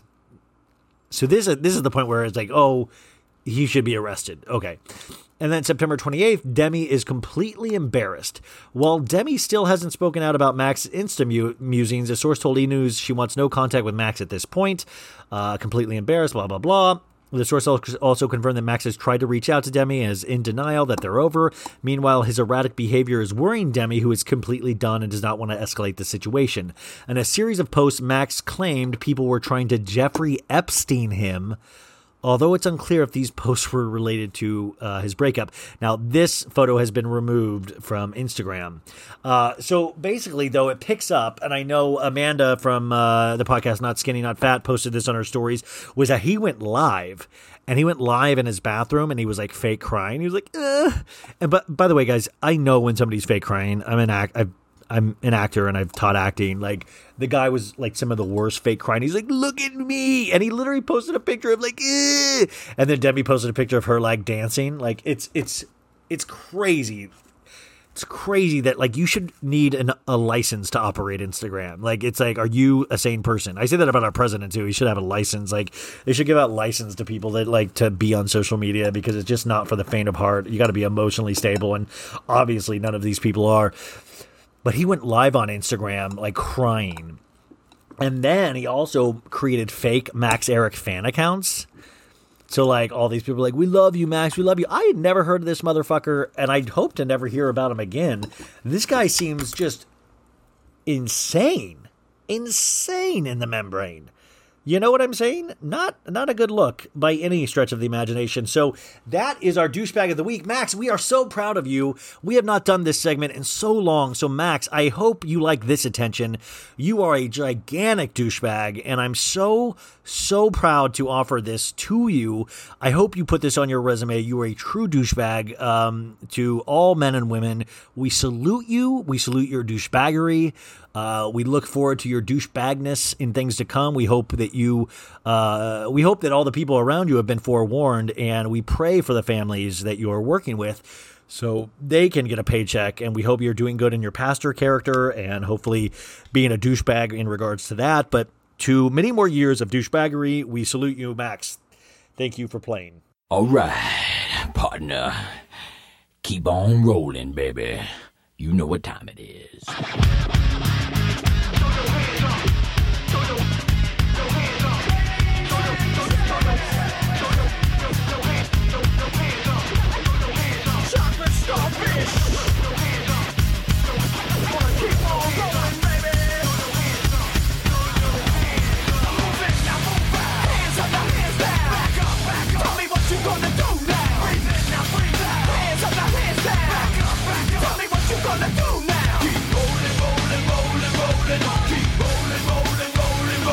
Sorry, every time I think of like douchebags, I think of like Limp Bizkit, and that is, you know, one of my favorite Limp Bizkit songs. Rollin', baby. You guys, you ready for another guess? You want to hear my conversation with Ray Setter? I truly thank Ray, and I think my friend Shira, who helped me get Ray and helped me get Elyse Slaine, and she has been so great in the outreach to guests. And thank you. If any of you guys know guests to reach out to, have a special connection, please, because it's truly a gift to talk to these people, and it's a challenge, and I look forward to that challenge. I'm not joking. It really does help me get better as an interviewer and to push myself in situations where I get nervous, because I do. Do you guys are like this, where you get nervous a lot and you'll just sit there and kind of paralyzed in fear? I do that a lot, and I know people are like, "Well, that's crazy. Why?" I'm shocked to hear that, but I do. So it's like good for me to do these and to push myself outside of my comfort zone. So here is my conversation with Ray Setter. Of course, I'm going to play the clip that he is known for from Real Housewives of New York. He was in one scene, but an iconic scene because of Countess Luann, him busting into a party. And here is the clip, and then we'll go right into my conversation with Ray. Okay, the vibe in here is really weird. It's just very crowded. No, crowded, it's good, but something's weird about the vibe. Just as I'm arriving at Dorin and John's, I see this guy that I briefly dated last summer, and he's staring at me, like creepy staring at me, like about to come over to me. It didn't end well. I totally blew him off, and I really want nothing to do with this guy. What are you doing here? Are you high? No, I'm not high. I'm actually completely sober. Are you okay? No, now that I see you, I'm having a mental breakdown. I'm shaking down to my socks, and I love you. I don't want to cry, but shut up. Listen, Luann, shut the up. I texted you tonight and... I'm busy. Oh, shut up. Stop giving me... Ray. I love you. Can I get a kiss? Okay, I have to go. I look over, and Luann's in a panic. She's having a holiday party while we're doing it. A cocktail party. Now here he is. Sorry, baby. At this point, I'm scared. I'm like, I have to leave. I have to go. I've never seen such horrifying people in my life. Hello, good evening. Yeah, I have a charity. I have a charity that helps poor people. That's good. Can we have 3 drinks? You do have a girlfriend, right? I do. Just shut up. Don't tell Luann. I'm not telling Luann Because we don't anything. get jealous. My girlfriend's really hot. So Luann. He took Luann away to a trip. And it was a disaster. I had met Ray with Luann during the summer. She was dating him, and they just This party is pretty boring, so if Ray has some gossip about Luann, I'm all ears. That was Ibiza? Yes. No, that was Ibiza? How does she know? How do you know, you bitch? How do you know? To Croatia. No, wait. How do you know? Because I have friends in Ibiza. Who? Who do you have in Ibiza? Friends. Friends who? I didn't know you were the guy in Ibiza. I really didn't. I'm asking him to leave. Wait, I'm sorry. I'm not being mean. I'm not being mean. I want to talk to you outside. Let's have a No, cigarette. he's not going outside. Let's have a cigarette. They will all leave. Goodbye. Then go. You know what? He's fine. And I don't know what your Not problem fine. is. He's making a scene. No, he's You're not. getting He's loud. talking to us. You're full of No. You're full of We can leave it. I want Can her we leave out of here. together? You're out of here. You guys, I am so excited to talk to my next guest. The moment he appeared on the screen, he was in one of the most iconic scenes of one of our favorite shows ever. Of course, I'm talking about Real Housewives of New York. I will give you one hint, just the name Ibiza. You know him as Ray Setter, Luann's friend from season 8. Ray, how are you today? I'm doing fine, Ryan. Thanks for asking. How are you? I'm good. I mean, I really know, all joking aside, you know, like how, like you're kind of iconic in the Real Housewives of New York universe. You know that, right? Sort of. Yes, I got that unwanted attention. Well, I mean, by the way, like I kind of want to know more about like the actual Ray, because you had that one scene where all of a sudden you popped up on Luann and you were like, of course, a little tipsy, and it was really kind of an iconic scene. But then we found out later, like you actually were in like a relationship with Luann for a while, right? Yeah, we dated for about a year. It was a very interesting relationship. Yeah, and I mean, and you guys, I mean, are you guys still friendly?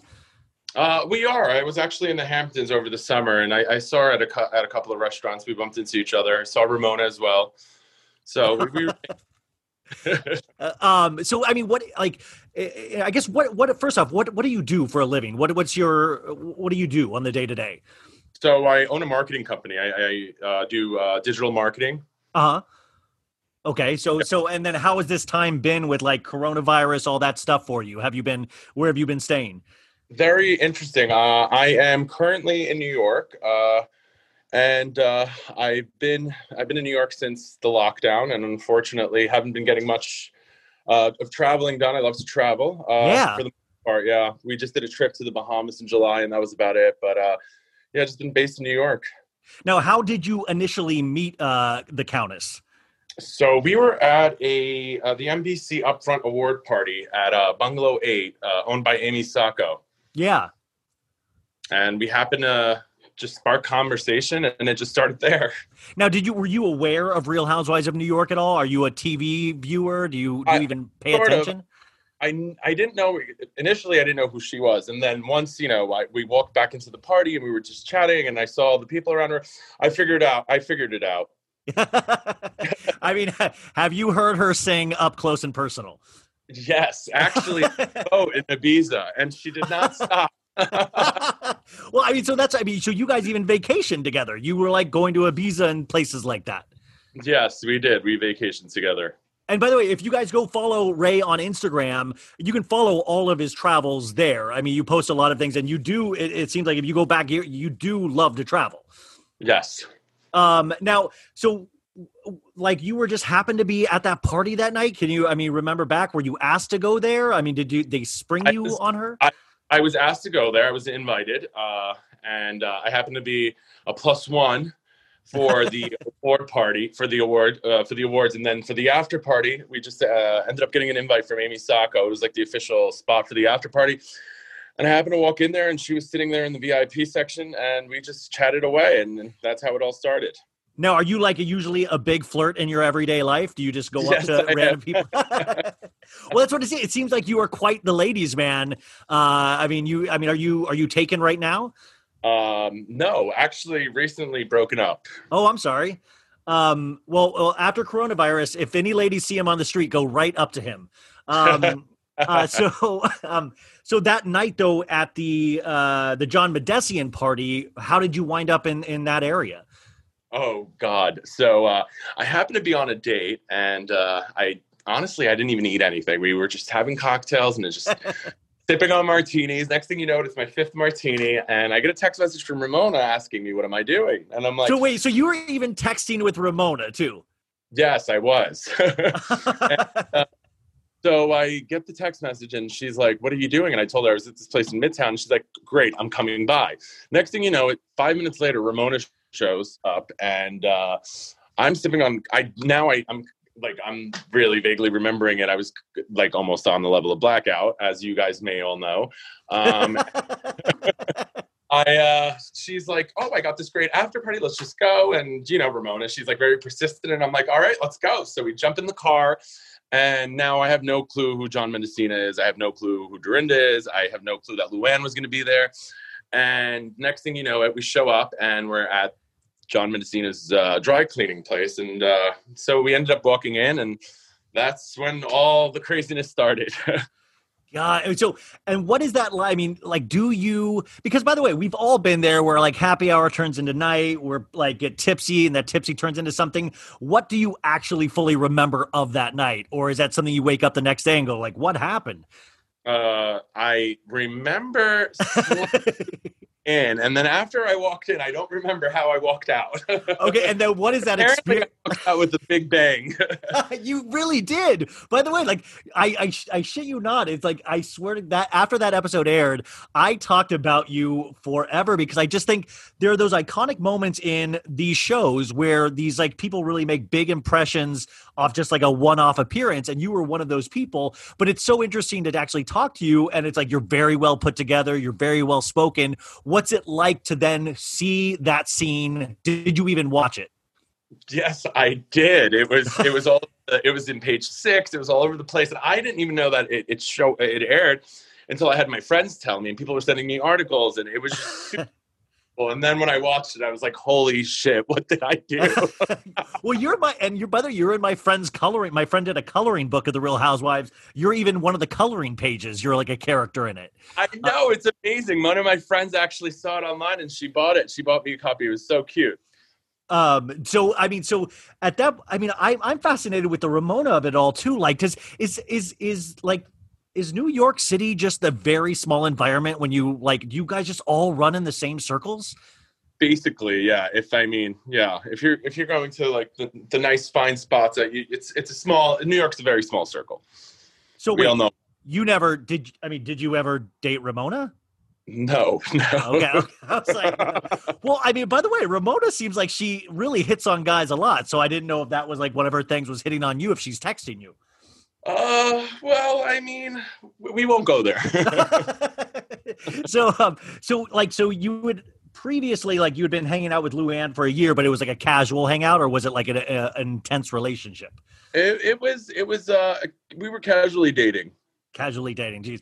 But is it like, are you like one of those people that casually dates like 5 people at a time, or no? we were dating exclusively together. Oh my gosh! It was very interesting. Actually. Did you go to BravoCon when it was in New York? No, I didn't get a chance to go. I was traveling. Oh my gosh! See, that's what I'm saying. Like, has anybody? I know this is crazy, and you're like might laugh this off, but does anybody ever stop you on the street? Do they ever recognize you? Yes, it happens all the time, actually, and internationally too, which is crazy. That is crazy internationally. Like, that's crazy that it travels. Yeah, I got stopped in Mykonos. I got stopped in London, Miami, all over the place. Wow. So, I do love the fan base for that they'll actually come up to you and probably want you to say Ibiza or something like that. Yeah, no, it's pretty cool. It's interesting. And it's like, you get the stares, you already know, it gets uncomfortable. I mean, has anybody ever been way wacky to you besides me? No. No, everybody's respectful. No, but everybody was respectful. Yeah, someone came too close to me, up too close. We were at a rooftop party, and someone just ended up taking pictures, and I felt really uncomfortable and posting me all over Twitter. And I was already drunk, so I didn't care. But then I'm like, why do that? So your friends kind of got a kick out of seeing you on TV, even in that state, right? Oh, of course. I mean, especially in that state. Yeah, that's got to be like, if my friends saw me on TV like that, they would love it. So after that episode aired, you were still fine with Luann. Even like, did you guys? I'm sure you guys texted the next day about the interaction. Actually, we didn't. It was really uncomfortable. I texted her, and we texted back and forth maybe a week later. It was a super uncomfortable situation for her. And honestly, to be honest, it was uncomfortable for me too. I mean, being in that state of mind, creating that scene and that fight. I mean, it was crazy. It was madness. Yeah, I bet it was. So do you know, like, I mean, I was talking to Elyse Slaine yesterday, who was on Real Housewives of New York this past season.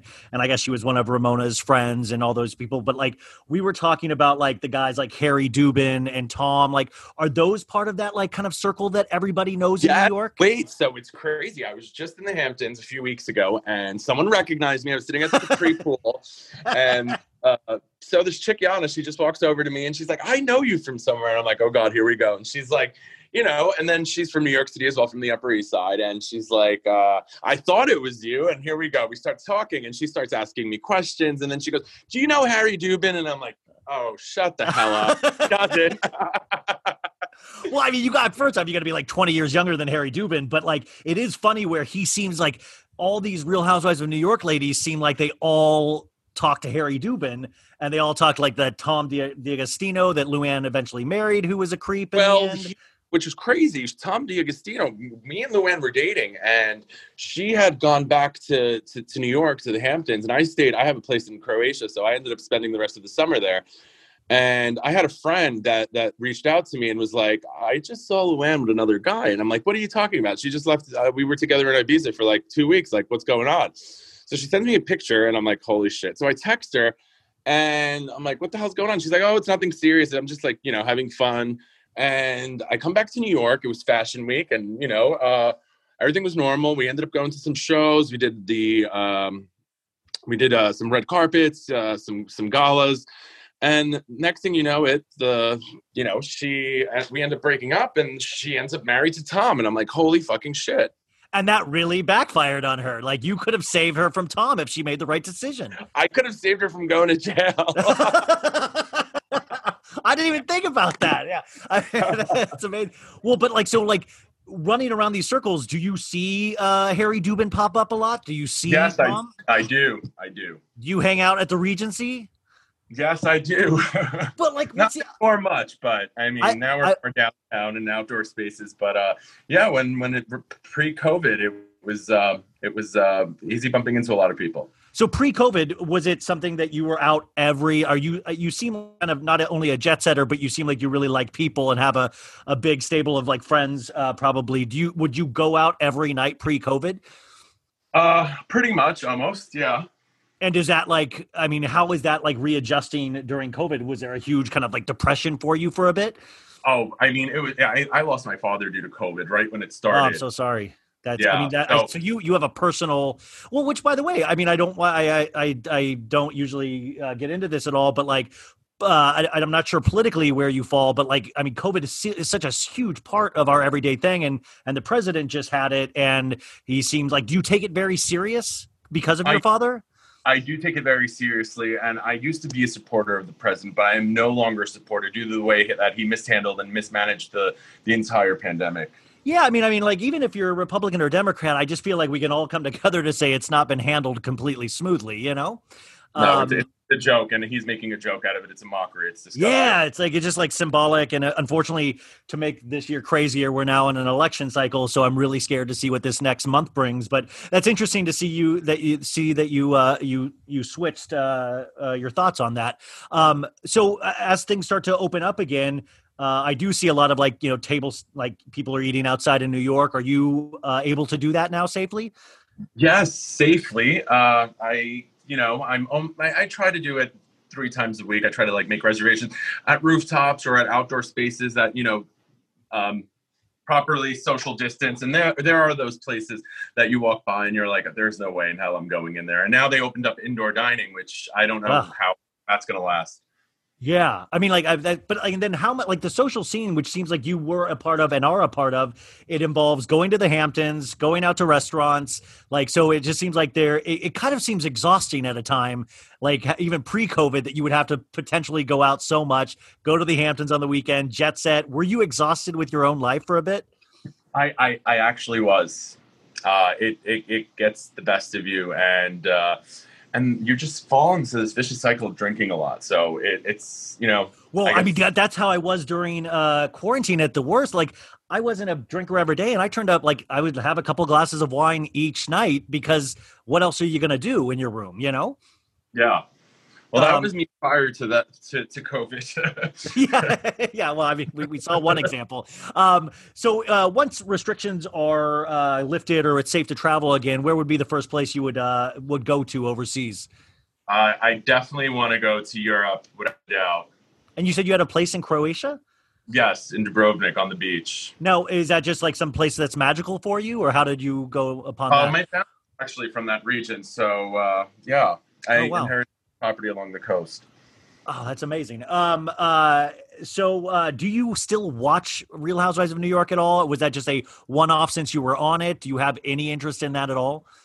Not really. I mean, from here, sometimes I'll just tune in just to see what's going on, but I'm not that big of a fan. How bizarre is it though that you do get people like me that are I'm fascinated, I really wanted to talk to you. How bizarre is that for you? And it's because it's not even what you do. You're in marketing, you're a jet setter, how bizarre is that for you? It's very bizarre, and it's odd. It's expected to happen. Yeah, I mean, it is. I have to imagine it is odd, because this is just a little blip in your life, and then for us, we kind of take these moments, and they're kind of historic for us, which is hard to explain to somebody. Yeah. So I guess then, what is your plan for the rest of the week? Where's the restaurant you're going to this week? So I am probably going to go to Maria this evening, which is a Chef Michael White restaurant. It's in Midtown. I'm probably going to end up there tonight. And then I'm going to go to Marcus's on Friday, NoHo Rooftop. It's right across the river in Weehawken, New Jersey. Uh-huh. And then I'm probably to plan. My birthday's coming up, so I'm trying to plan something. We'll see what goes on with that. Now, in terms of dating, it's that's got to be close to impossible, but are you still managing to have any kind of flirtations over this time? Well, yes, I can't help myself. I mean, you got to, right? As long as you're 6 feet apart and wearing a mask, I mean, it should be fine, right? Yeah. I mean, we're a full bodysuit. You're fine. Yeah. You don't mess around with the dating apps at all, or do you? No, I honestly downloaded once I had my breakup in the summer. We were together for about 4 years. Oh, wow. Right after the plan, and she's from Franklin Lakes, of course, New Jersey, right? I went right over the bridge, and it was an intense relationship, but whatever. Everything fell apart out in the Hamptons, and I then started seeing, I just started dating around, and it's been really interesting to be dating in this world. And I try the apps, but I just don't feel comfortable being on the apps. And I'm old school. I like going out to a restaurant or a bar and meeting someone. Do you have a fancy dress mask you can wear that kind of looks cool? I do. I actually use scarves. That's my thing. Okay. Yeah, but I mean, wait, isn't that scene that you were wearing? Didn't you wear a scarf that night? I did have a scarf on, so now I utilized it as a mask. I was prepared to Wait, by the way, Ray, you should sell a line of scarves that can be used for face masks. Oh my God, that's a great idea, Ryan. Well, Ray, I can't thank you enough for this. It really is. I know it's bizarre to you, but you really, you really did really kind of emblazon yourself in my memory and a lot of Bravo fans' memories. So thank you for taking the time out of this. Cause I got to imagine it's like, I have to talk to this strange guy that wants to talk to me. That's gotta be bizarre. So thank you for taking your time out of your day to do this. Thanks for having me, Ryan. I appreciate it. And is there anything that we can't? I mean, I know go to your Instagram, which is just Ray Setter, right? Yep, Ray _ Setter. Ray _ and that's SETTER. Is there anything else that you would like us to know, or anything else that we can look forward to? Just stay tuned and follow me on Instagram. Yeah. And by the way, maybe God, if Real Housewives of New York films again, you can do it completely sober, but I really just want you to bust into one of those parties again. Just do it for us. I have to. I'll find out where they're hosting, and then I'll bust into one of those parties for you. Thank you, Ray. Every day it's a getting closer, going faster than a roller coaster. Love like yours will surely come my way. Hey, hey, hey. Every day it's a getting faster. Everyone said go ahead and ask her. Love like yours will surely come my way. Hey, hey, hey, hey. Every day seems a little longer. Every way love's a little stronger. Come what may, do you ever long for true love from me? Every day it's a getting closer, going faster than a roller coaster. Love like yours will surely come my way. Hey, hey, hey. Ray Setter, ladies and germs. How great was that? I mean, and also, if you hear that clip that I played before the interview, I mean, he sounds much better. He sounds like he's in a really good place. But what a nice guy to do that and to play along and to have a good sense of humor about everything. So Ray, I thank you so much, and so sorry to hear about his father. That really is just horrifying that he had to go through that during this time. And hopefully he's getting back out there safely, and hopefully the ladies are just falling all over him, because he seems like a bit of a Lothario. He seems like a little bit of a Warren Beatty, not a Max Eric. He doesn't seem like a douchebag. So it was just a real pleasure to talk to him. I really, what am I doing with my life? This is insane. This is insane. I was on the phone with him yesterday. I was like, this is crazy. And the thing is, I didn't need more than 20 minutes with him. So it was like the perfect interview, because, I don't know. So hopefully we'll see him pop up at some time on Real Housewives of New York.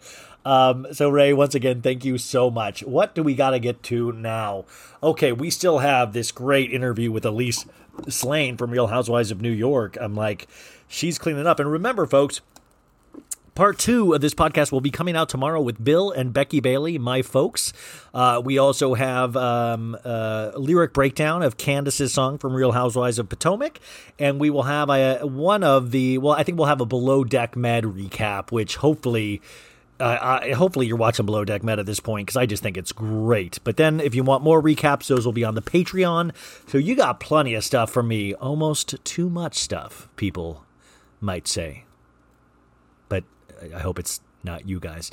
What do we do? Okay, yeah, I want to play this clip for you guys leading into Elyse, because I think this is kind of an interesting clip. Dorinda Medley, of course, was on Bethany. Bethany has a podcast, Bethany Frankel now. The Bethany podcast. We're in podcast wars with Bethany. Everybody's got a podcast. They're giving them out like just I don't know what they're giving them out, like it's just too much. Too much. My friend Ruth Ann has to come back on so we can go over these podcasts again, because they're just popping up like flies. I mean, but don't worry, folks. We're going to outlast them all. We are R strong, not B strong. We are R, Ryan strong. We're the baddies, folks.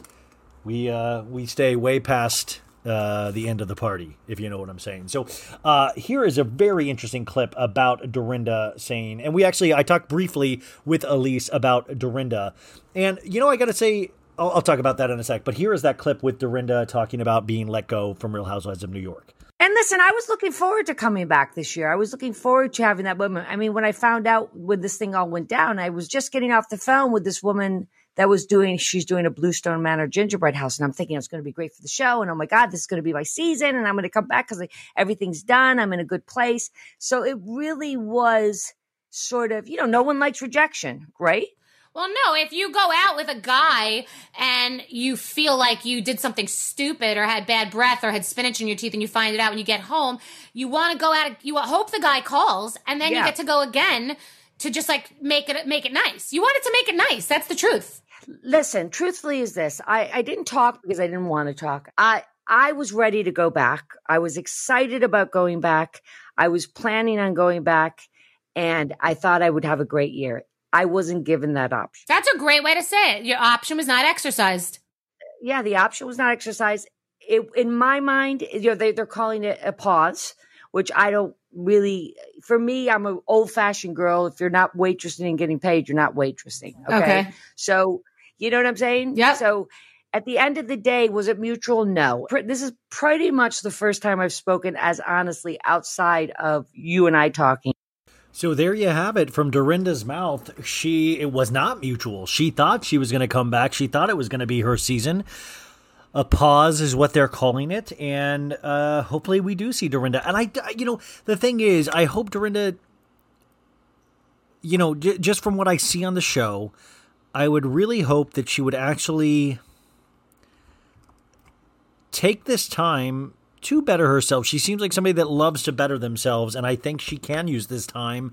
I do want her to, at some point, realize she needed it, And I just don't think she's there yet, but she's so great, so entertaining. I will miss her. I definitely will miss her, but I just think there's a lot of anger there. Who knows? I mean, anger from what we saw on the show. Like, remember, we only see a small part of this. Now, my interview that's coming up right now, Elyse Slaine, we saw her from Real Housewives of New York, one of Ramona's friends that ended up at the end of the season not being Ramona's friends.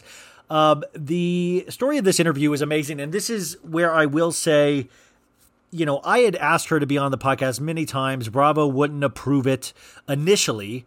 And then when they found, when the season ended, and she realized she wasn't going to come back, she said she would do the podcast. It was just kind of a weird way of scheduling. And then my friend Shira asked her as well. And then unfortunately, whatever reason, she didn't make the appointment. But she was so nice and wanted to reschedule. And I know she's been on way bigger podcasts. I think she was on Heather McDonald's this past a week and a half ago. I didn't listen to any of the other podcasts because I wanted to kind of do my own thing. And I think we got something here. And I thought what I wanted to make a point too is that she said, hey, do you mind if we kind of stay away from Ramona? I'm kind of sick of talking about her and it. And I was like, oh my God, totally. We can totally stay away from that. And then we ended up talking about her a bit anyways, but it wasn't anything bad. You really get the sense from this interview is that they really were friends. And Elyse really seems like the person that is willing to forgive at any point, and really does seem like she misses Ramona. This was like her friend. You get a good sense of like how New York is such a small town, and I hope you listen to that Ray interview too, because that that impression was given by him as well. Harry Dubin, by the way, I did think we did this interview 2 days ago, and she had just seen Harry Dubin the day before at a restaurant. Wild. This Harry Dubin, we got to put a tracker on him. We got to put a GoPro or some kind of low jack device. It's just not safe. He's everywhere. And ladies of New York, be warned. Harry Dubin is out there and he is ready to mingle. But I want to thank Elyse. I don't know if she'll even listen to this, but just great. Just thank you so much for your time. And I think she comes off really genuine. I think we get to know her more in this interview than we did all season. And I hope you guys enjoyed this. So here is my interview with Elyse Slaine. All the single ladies, all the single ladies, all the single ladies, all the single ladies, all the single ladies, all the single ladies, all the single ladies. Now put your hands up in the club, just come up, doing my own little thing. You decided to dip here, now you want a trip, cause another brother noticed me. I'm up on him, yeah, up on me, don't pay him any attention. Just cry my tears, tears, 3 good years, kids can't be mad at me. If you like it, then you should have put a ring on it. Ladies and gentlemen, I am so beyond thrilled to have my next guest. I have talked about her, I think, every episode, even if she wasn't on the episodes this season on the podcast. I think she still is a heavy hitter. And I was so dismayed to find out she was not going to be asked back. I was dismayed she wasn't on the reunion. I was livid. You guys know how livid I was. So I am so thankful to have the legend herself today. Elyse Slaine, welcome to the show. How are you? Thank you. What an introduction that was. Well, here's the deal. I don't think people understand. Like, I was doing research and, you popped up on the show, but people don't realize, first off, you're the only actual housewife officially on the show. You're actually married. That's true. Yeah. By the way, you ladies have written in about her husband. You kind of have one of the most attractive house husbands. I saw them, writing about your husband all the time. So we're dismayed we do not get to meet him. Would he have done the show if you would come back on? He is, he's an introvert by nature. He has a hedge fund, but his background, he's a theoretical physicist. He's very cerebral. I always call him my hot nerd. That's already like, I feel like what you do and actually, so Elyse, you talk about you've been in trading and currently you're in cryptocurrency. Is that right? Yes. Like, that's what I find is shocking is that you have a real, like a husband, a family, a real job, that it almost is funny that we really didn't get to see any of that stuff, but like, you're the real deal. We only got like flashes of that this season. Oh, thank you. It's funny because I used to, when I first went on Twitter, and I'm very new to social media, I really didn't do Instagram or Twitter prior to being on the show. But you must have had a really happy life then, and not having to do any of that stuff. I only was on Instagram. I never posted. I just did it so I could stalk my daughter. But I used to laugh when people would say, "Oh, she's so boring," and I was like, "I am." All right, we'll go with that. Well, so you talk about, I've read other interviews and stuff like that, where you kind of just showed up to a scene with Ramona, I believe, and then they kind of liked you and kept asking you back, right? Right. So, when you go into something like that, do you know, like, is Ramona like, hey, we're going to film something tonight, come on by? Like, do you have hesitation at first? In the beginning, it was if I was around and I could make it, I would come, sort of a thing. And Ramona was very supportive in the beginning. I definitely had a no-go zone out of deference to people in my life. So no-go means like I don't want to talk about certain things, yeah. Right? Right. And that's where my fallout with Ramona actually happened over, but it wasn't on screen. But no, initially, Ramona was supportive and the producers were very supportive and it was fun. But were you nervous at all? Were you nervous at all when you started? Like, is that, do you even, like, what I'm trying to, I really want to understand, and I want the listeners to understand, is what is shooting like? There's like cameras everywhere. Are they tiny? Are they big? Is it hard not to like look directly in the cameras? You know what? You actually forget they're there and they're big, but for some reason you go about whatever it is you're doing and it's reality TV. So it's real. The bad feelings are real. And, now would all of the girls really jump naked in the pool and tortures if they were, not being filmed? Probably not. But with this group, you really don't know, Yeah. Well, that's funny. Nervous. You were there in that legendary Hampton scene at Ramona's house where you stayed inside and everybody was Leah, Sonia, and Tinsley were naked outside. Right. That really is a legendary housewife episode. Did you watch any of the Housewives shows before? Were you a fan of them at all? Did that even hit your radar? It's pretty well known now, but it wasn't known prior to a few months ago. I actually introduced Jill and Bethany to one another. Yes, exactly. I had read that and I was going to ask if that was true. So that actually is true. That's actually true. Yes. So I watched the first season and all of their fighting actually put knots in my stomach. And so I stopped watching. It was no longer on my radar. around season 10, I was popping in for parties. And so Ramona would give me a heads up that I was going to be on. And, Well, so I would watch that one. I had that theory. Well, I mean, it's crazy. If you were not in the show this year, you would have been one of Ramona's 50 friends or whatever they kept talking about at the party. But Jill and Bethany, that was such a kind of intense fight that it's got to be weird from the perspective of being both of their friends to watch two people you really know in real life really go at each other. Well, I actually missed the seasons where they really went at one another, because in season 1, I already got stressed out and stopped watching it.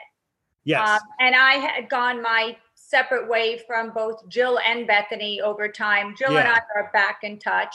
But it just wasn't on my radar. I find fighting and conflict in general stressful, which is really ironic considering I ended up on Housewives, right? Well, I mean, that was the funny thing, was that like at first you could tell like you were kind of in the background and kind of not saying a lot, and then you kind of like got more comfortable. So by the time, I don't think it was the Hamptons, but the other vacation where Leah was trying to like knock down the pillars, right? Where she was, you started really kind of opening up and stuff like that. But it's kind of crazy if you're not used to that like environment of not being encouraged to fight, but fights actually probably are not discouraged in that environment. It's got to be really insane to like kind of catch up to. Yeah. I mean, it was, a lot of times I just sort of backed out of the scene because I was literally in shock. I would be scratching my head and I would say, wow, okay, nowhere for me to go in this. Well, yeah, that dinner when Leah was like doing like somersaults and stuff like that, and Ramona and Sonia, the camera would sometimes pan over and you would be quietly eating, and it was hysterical. Like it was so funny. There was a scene that didn't get shown where I tried to break up the craziness. So at one point, after Leah basically had her exorcism and all the girls were sort of back at the table, there was a nanosecond of silence. And so I said to them, none of you have ever asked me about me. And they just sort of looked at me, and like that, they were on to the next fight. And I was like, well, there you go. So I'm just going to eat the lobster, Yeah. Is there any kind of, I know you said, you just kind of like slowly got into it, but is there any housewife training in terms of the producers say do's and don'ts, or like Ramona or Sonia say, hey, Elyse, like this is what we advise you to do? Was there anything like that for you? Ramona gave me absolutely zero guidance. Shocking. That is shocking. But even when she wanted me on the show, she still didn't give me any guidance. And I would say to her, tell me no-go zones. Tell me how I should react to something. And it was also awkward in that I'm not in all the scenes. So I suddenly show up and they're continuing a fight that happened from filming in the afternoon. Yeah. And I'm literally clueless as to what is going on. So I can't interject. I can't take a side because I don't know anything about it. But then the girls, Sonia, Dorinda, they definitely started egging me on because it became obvious that Ramona was treating me very badly. I was like the stepchild put in the corner all the time, and they kept saying, you have to call her out on the way she's treating you. But I really liked that about you, though, is that you would say your feelings or call her out a little bit. But what I liked is that you were always, and this seems like how you might be as a person in real life, is you were always willing to forgive or stand up for Ramona, and it seems like you might do that with any of your friends. Is that kind of how you are in real life? Yes, absolutely. I'm very protective of my friends, and I do forgive until I get to, just my breaking point, which is what happened between me and Ramona. But I thought that I approached her with kid gloves in my conflict with her. But to her, I became, what was it? The Black Widow. Which is just so funny because, I mean, I mean, you just never came off as somebody that was aggressive or thirsty or, so it was like one of those funny things. And I think that's like a purely Ramona thing. If you watch the show, it's kind of it's who she is, at least on that show. Was it interesting to watch these people, in real life to see how they either turn it on or don't turn it on for the camera? Is there a little bit of turn on for the camera compared to how them? They're pretty true to themselves. I have to, as scary as Wait, that Sonia's really like that in real life? That is Sonia. Yeah, it really is. On and off camera, you see her butt, whether you want to or not. So are you Upper East Side as well? Is that where so did you guys, how did all you ladies, did you always know of Dorinda and Sonia, or was it mainly just Ramona? Or it just seems like it's such a small world. Please do not tell me you dated Harry Dubin at any point. Oh God, no, but I saw him last night at dinner. Why is he always out? He's always just hanging around. Out. He offered to buy a drink for me and my husband. I just feel like he's haunts the Upper East Side. He's always. He is. He's Where's Waldo? Yeah, I mean, but it feels like there's only five guys that these girls all kind of pass around. It's like Luann's Tom, Harry Dubin, and I'm like, are there not many guys on the Upper East Side? Apparently not for Housewives. Wait, now how long have you been married?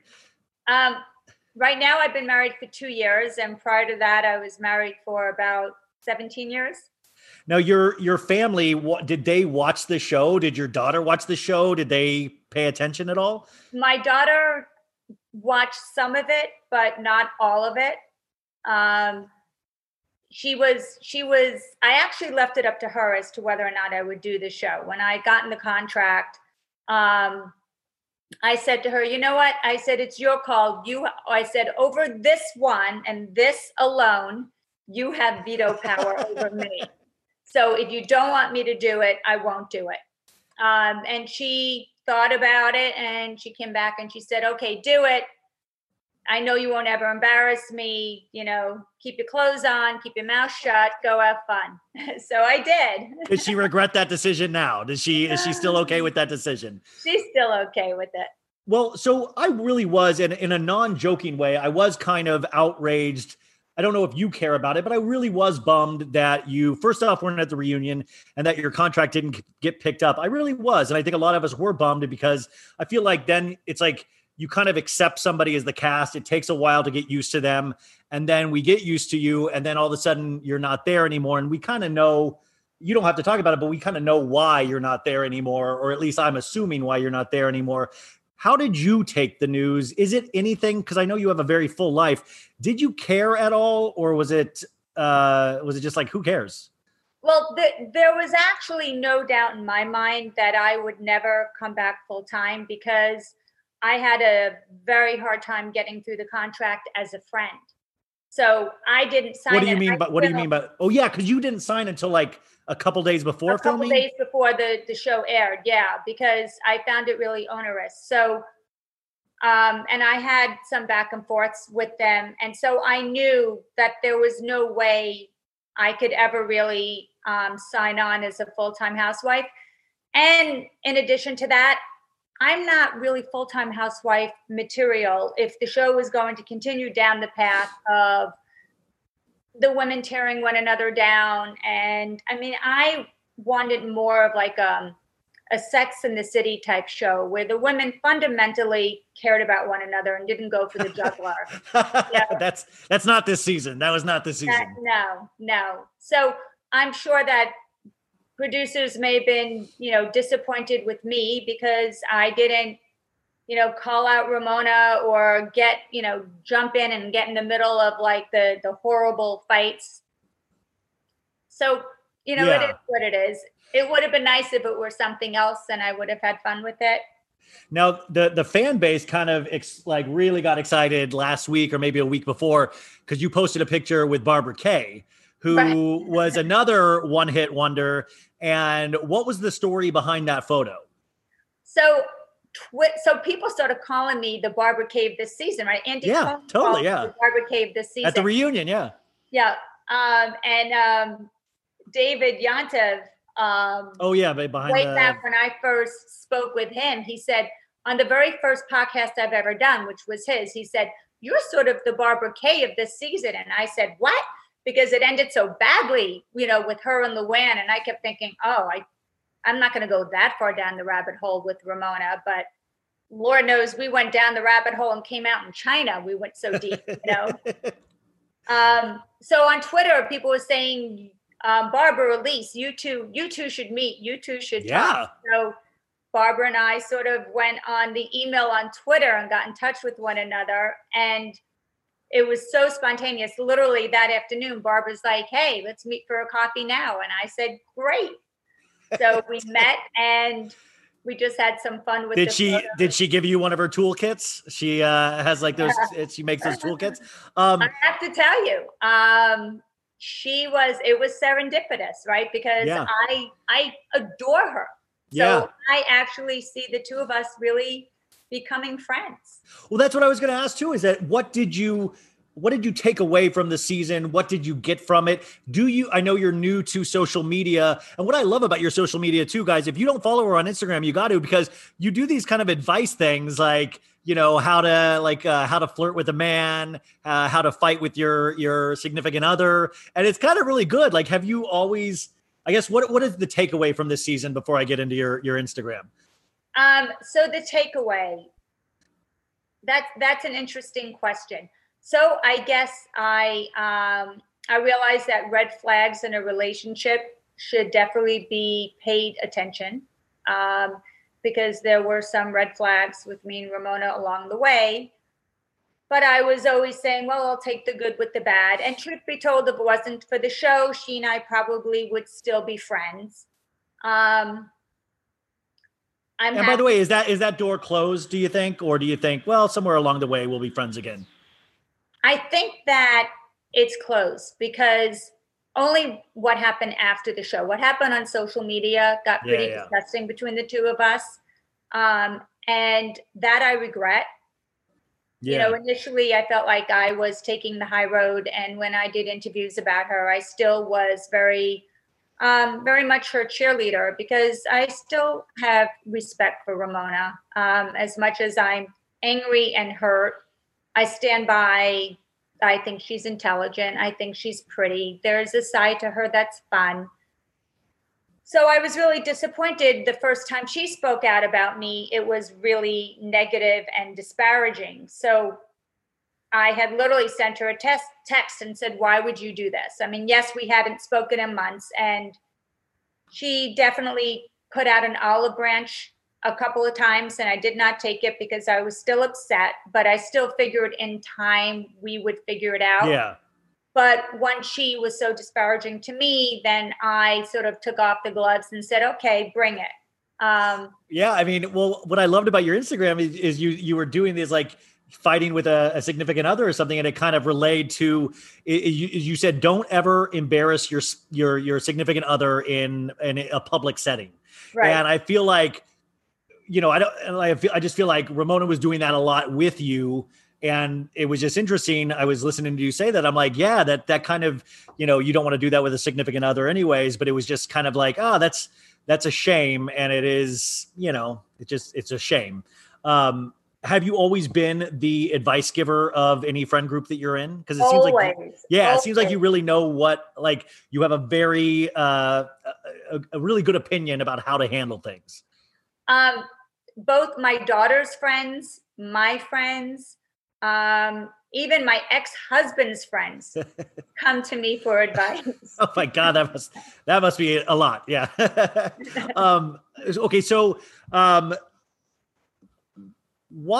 so you've been trading and now cryptocurrency.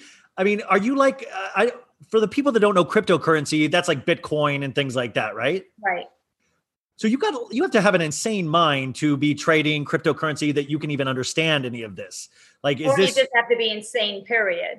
But you don't seem insane. So like, I mean, are you on like the computer all the time? Are you like, I feel like you're a hacker. All the time. In fact, I don't really sleep more than an hour or two, because cryptos are 24/7. So I'm always looking to see what's happening.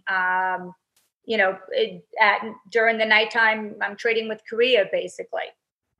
And I mean, but you're trying to predict like trends, right? You're trying to predict trends in the market. Is that how it works?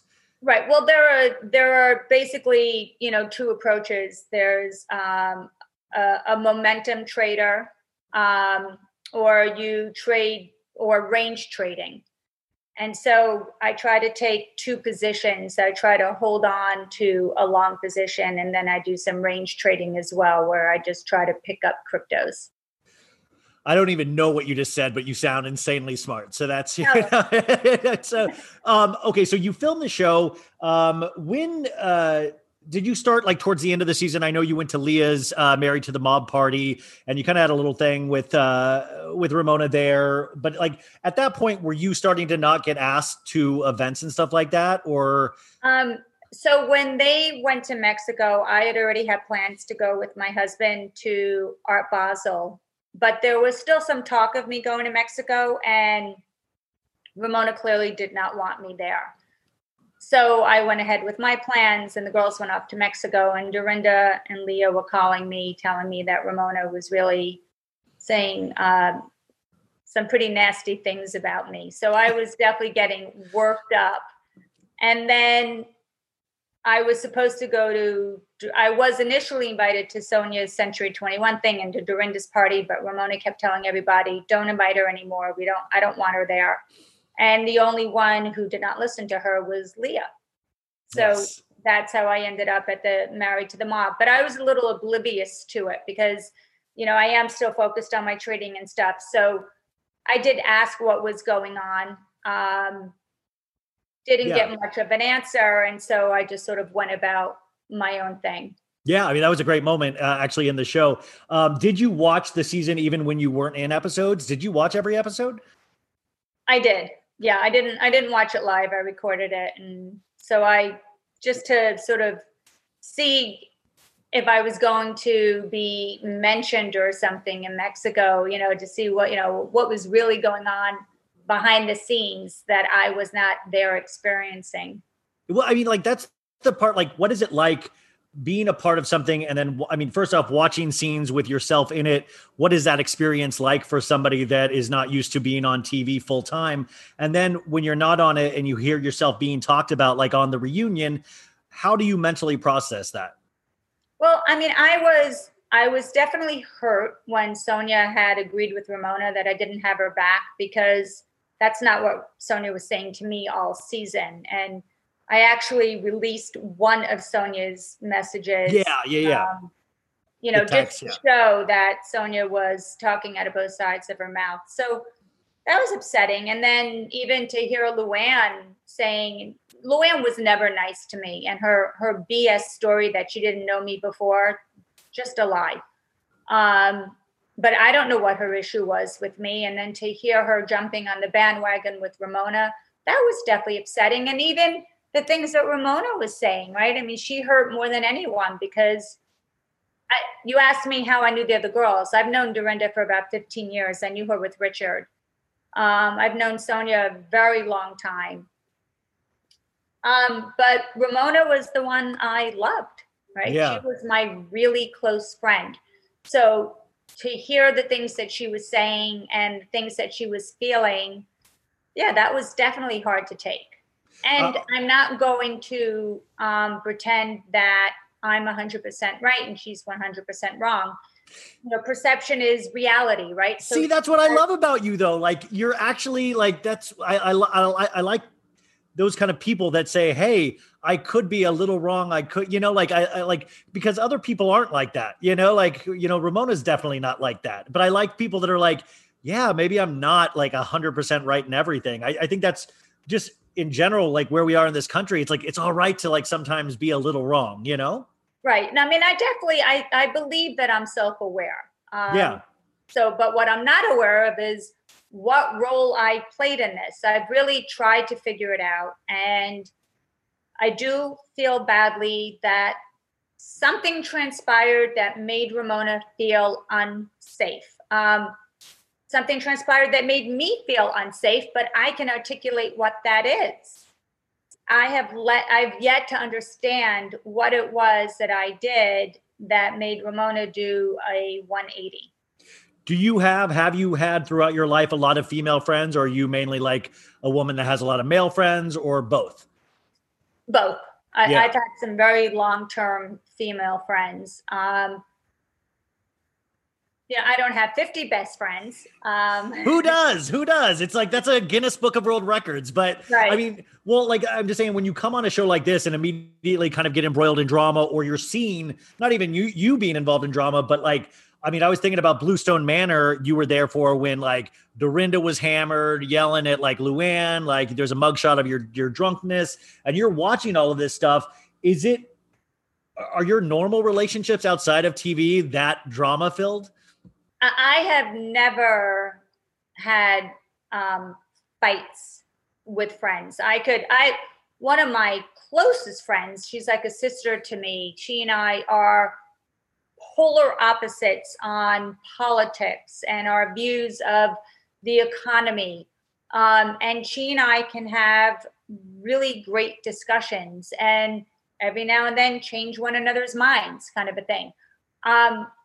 I've never had fights with people, but the girls in the 50 best friends, I'm also in that friend group. And some of them are mean girls, and they do talk behind one another's backs, and then they're kissing each other. And I'm like thinking, wow, So I but you just steer clear of them, right? Yeah. You were at that birthday party. Was Leah going too far in her dancing? No, we were all doing it. Number one, she wore a bodysuit. So it was very cute at production to sort of blur it out, but she was wearing a bodysuit. And we were all doing it. So, I mean, Dorinda joined in, Sonia joined in, I was across the room and I turned around and I was like, ooh, gangbang. Let me be the caboose. Now, what has been your contact with I know Ramona's whatever, what has been your contact with the other ladies since filming stopped? And this all aired during COVID and during the shutdown in New York. Leah talked about what a weird experience it was watching herself and being kind of like inside the whole time. And so luckily people were nice to her, or it would have been a whole different situation. What's your relationship with the women now, and how was that like being like having all this happen during COVID? So I still enjoy a relationship with Leah. And she came to your Hamptons place, right? Yes. I've not spoken to Sonia since the reunion.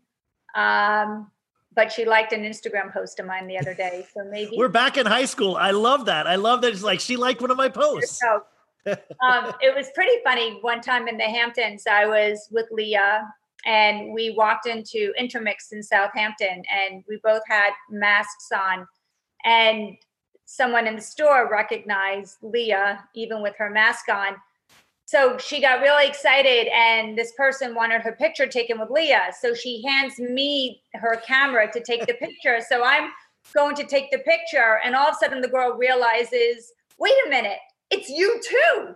So she pulled the camera away from me and put me in the picture and then gave the camera to someone else to take, But basically it was, you walk around with the mask on, and whenever somebody did realize it was me, it was very funny.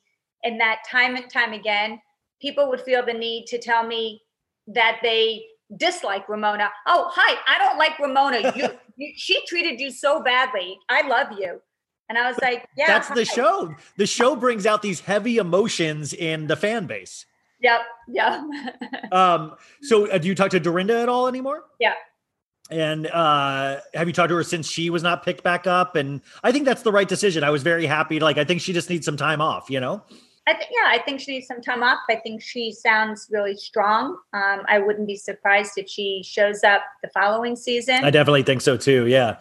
How has the fan base been with you? You said you're kind of newer to all of this stuff. What's it like to start seeing you pop up in memes? I mean, there's the good and there's the bad. Right. What's that like to deal with all of a sudden?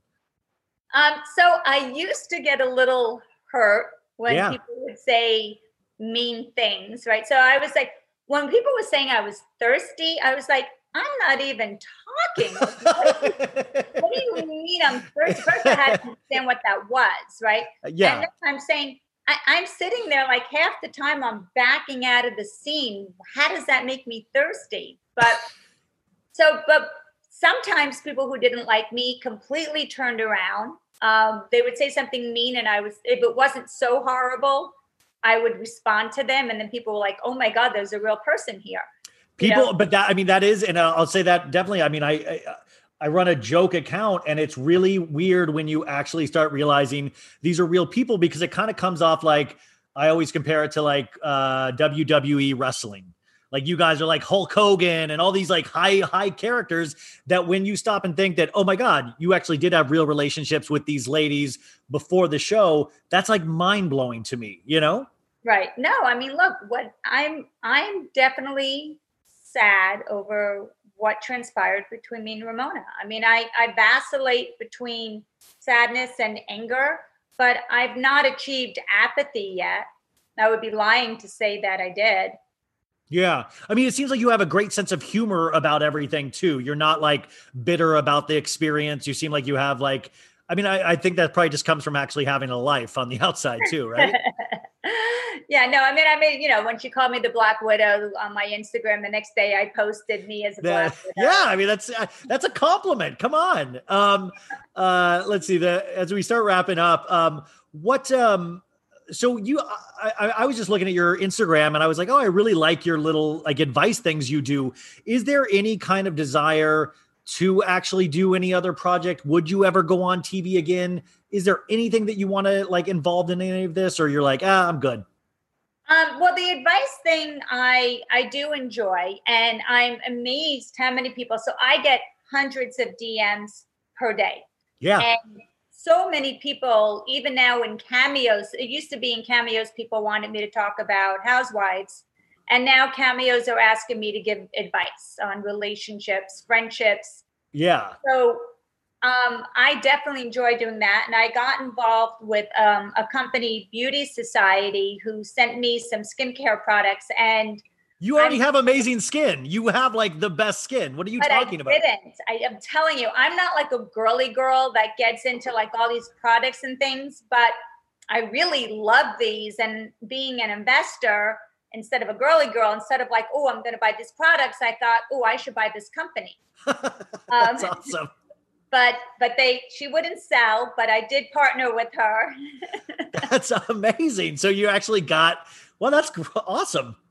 Yeah, so you with this Beauty Society, it's fabulous. I mean, that's what I want to impress to people listening, is that you're not like, you weren't never just a housewife. You actually like were like on Wall Street, you were trading, you're in cryptocurrencies, things that people can't even possibly imagine. Like that has to take a real like knowledge and understanding to actually do what you do.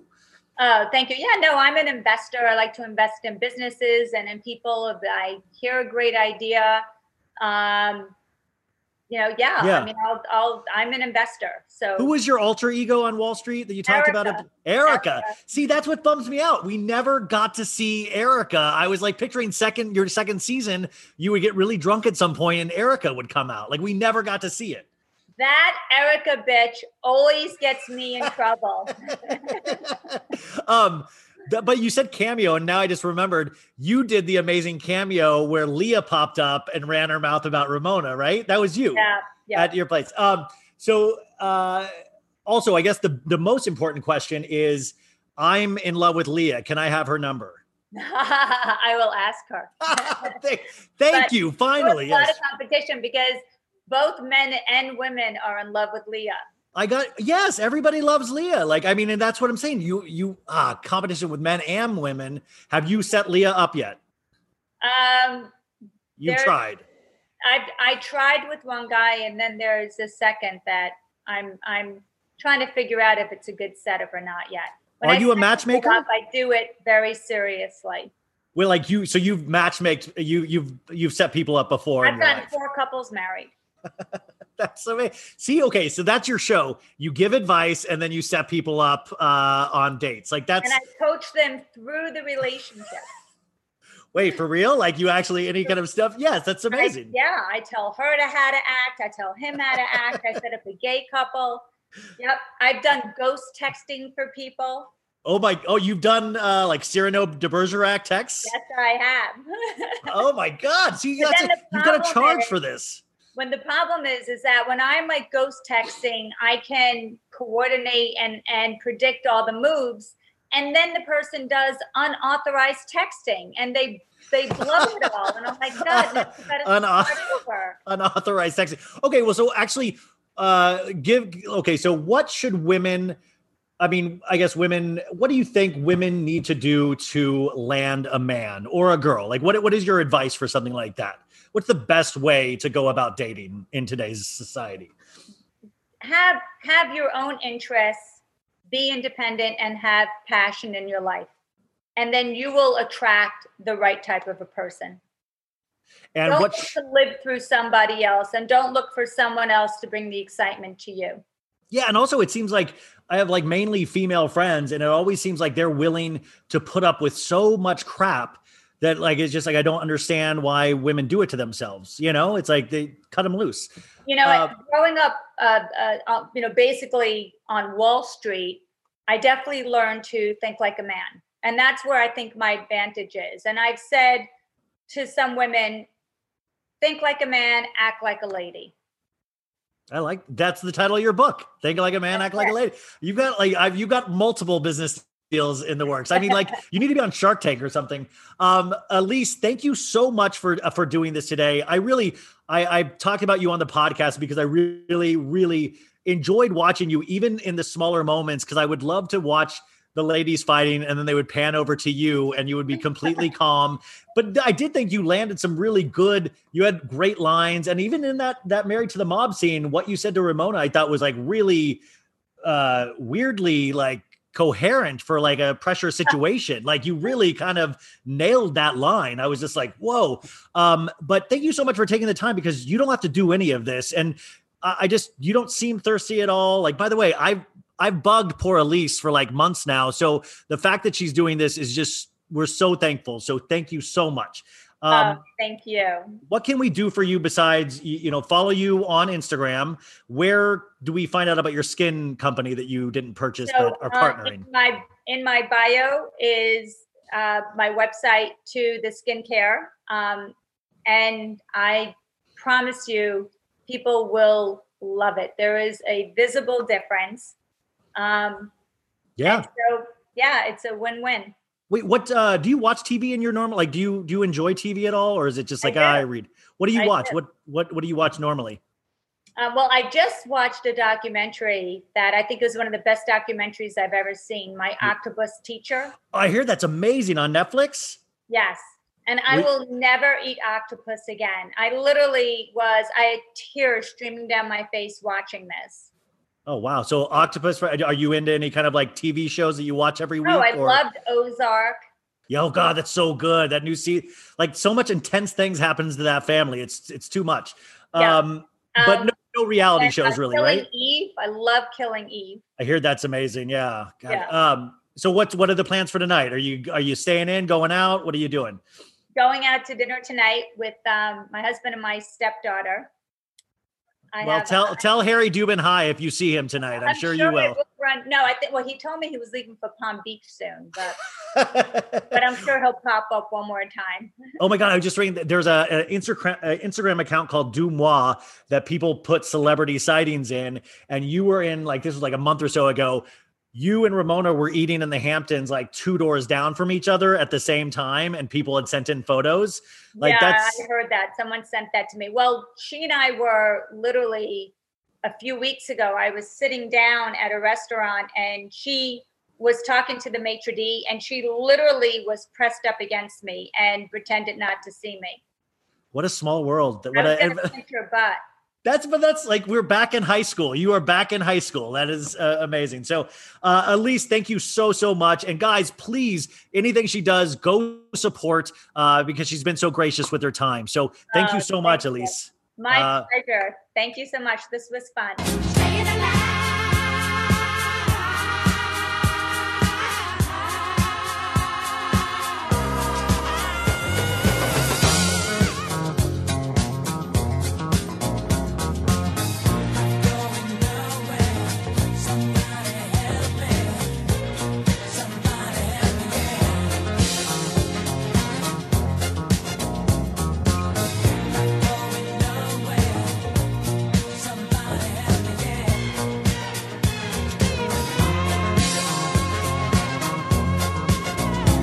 thank you, Elyse. What a delight. Wasn't that fun? I liked her a lot. I think I'm bummed that we're not going to see her again, but I really do recommend going to her Instagram. I love all the advice things that she gives out. It really is cute, and I think I'm going to go to her for advice from here on out. So thank you so much, Elyse. Please go follow her, tell her you liked the interview, all that kind of stuff.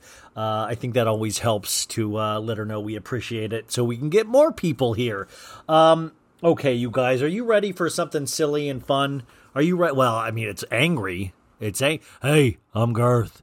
Hey, Ryan, would you play a clip that you can make fun of like you made fun of me saying, I like that? Well, I think I might have found a clip. Let's see if we can do anything with this. This might just be too angry. So we're putting this at the end of the show, but let's see. Okay, so one of my favorite actors, an amazing actor, is Sir Christian Bale. Now, Christian Bale played Batman. So I don't know if you guys know, but I'm a huge Batman freak. Yeah, I'm a Renaissance man. I can like Housewives and Batman. But I loved Christian Bale's Batman because he was like, Batman, and he was like, the Joker. He like had this, like it must have hurt his voice. Are you telling me this? Like it was just, like my voice is already, like I would keep coughing in the middle of the scenes. You can't get away from me, Joker. It hurts your voice to do that. So he is just one of the best actors of our generation. And by the way, when I say our generation, I don't even know what generation. Is there like, when did the generation start? Like what generation? They should like let us know what generation I'm a part of. But I think it's our generation. He's just an amazing actor. And he has done, like, every one of his film roles have been, like, amazing. And he just has amazing choices in things that he picks to work on. Now, the only film I think he's done where I'm like, what? Was he was in the movie Terminator Salvation. Or it's one of the Terminator movies. And it was supposed to be a trilogy, but it was so bad, they only made one of them.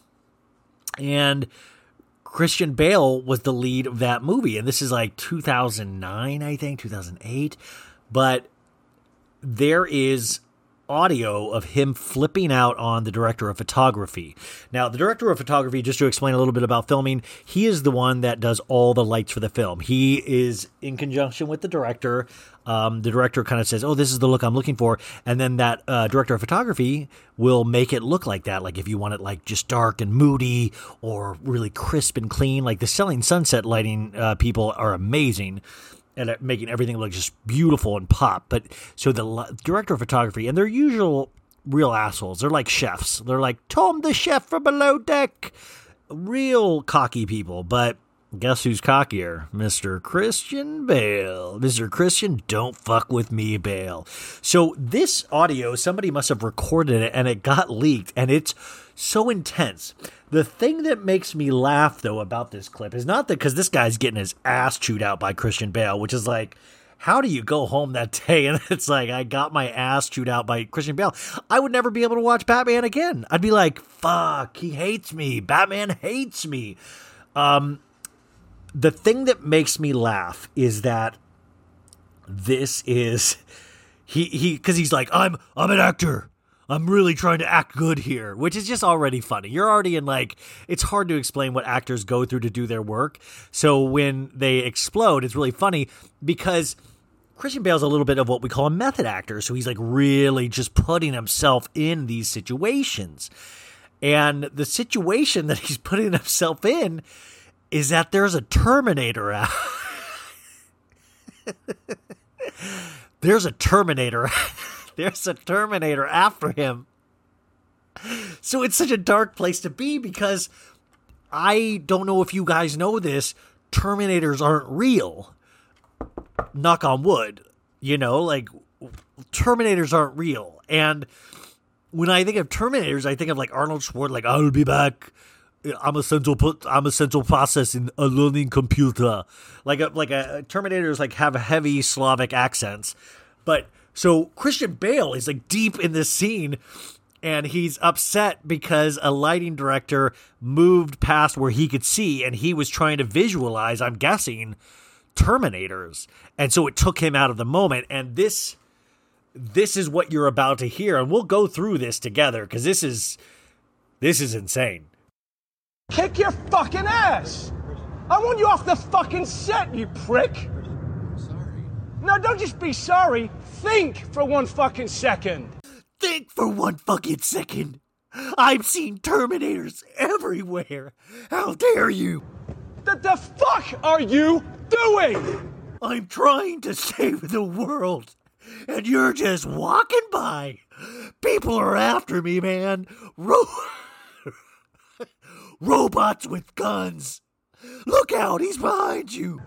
Are you professional or not? Yes, I am. Do I fucking walk around and rip that? No, shut the fuck up, Bruce. Do I want? No! No! Don't shut me up.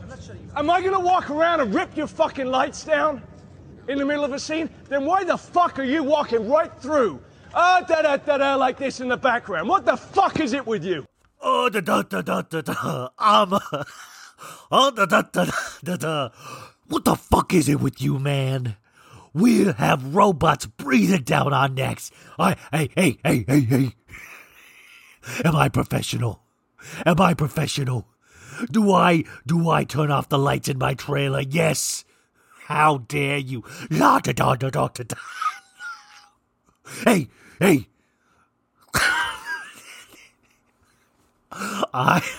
Do I do this to you? What the fuck is it with you, man? I lost my family to robots. Robots, bro. And you come in, la da da da da. Hey. He thinks he sees robots. And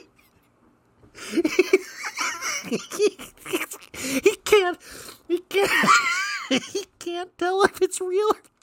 Oh, the robot. He can't tell he's that good. He can't tell. He's so in his mind. He can't even tell you guys. He's like, robots killed my mom. Bruce, what are you doing here?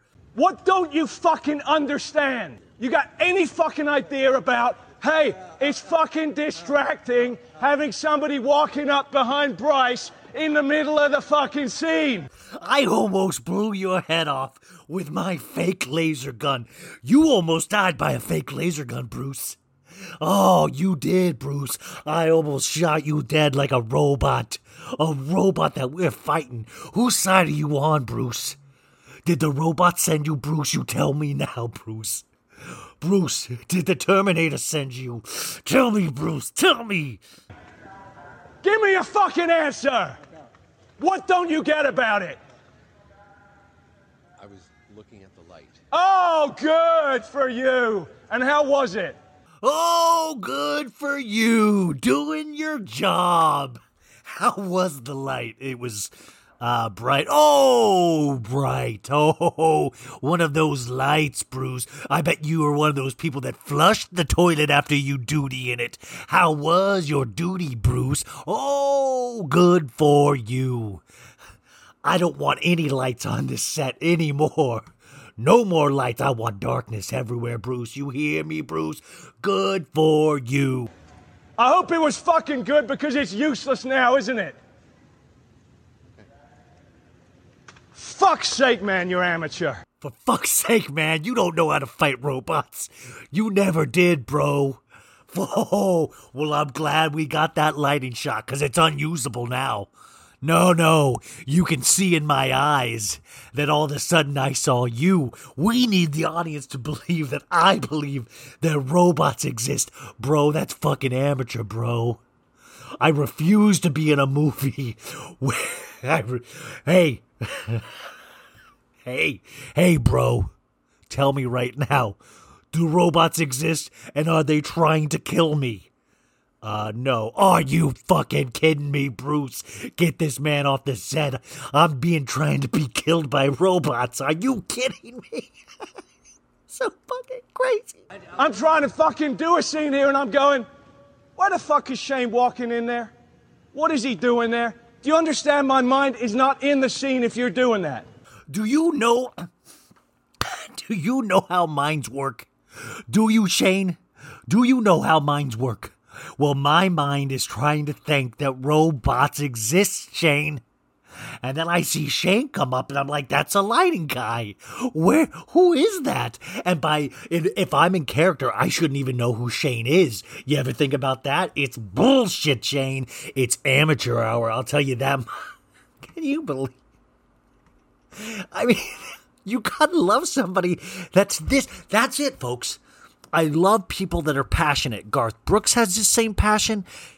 Justin Bieber has the same passion. Christian Bale has the same passion. I absolutely apologize. I'm sorry. I did not mean anything by it. Stay off the fucking set, man. For fuck's sake. Right, let's go again. I like here he's all cool like, hey, stay off the fucking set, man. This set's for people who... This set's for people who believe in robots. Okay? And you don't believe in robots, dude. Or you wouldn't be one. You would. Hey, McGee, you believe in robots? I guess. That's right. Hey, Randy, you believe in robots? I guess so. Yeah. Shane, you're the only one here. You're the only one here that doesn't believe in robots, and it's pissing me off. Let's go again. By the way, also, Christian Bale isn't the director. He's not the one that's supposed to, like, call the shots, which kind of... Like, Christian Bale could be the Mariah Carey of actors, you know? Let's not take a fucking minute. Let's go again. And let's not have you fucking walking in.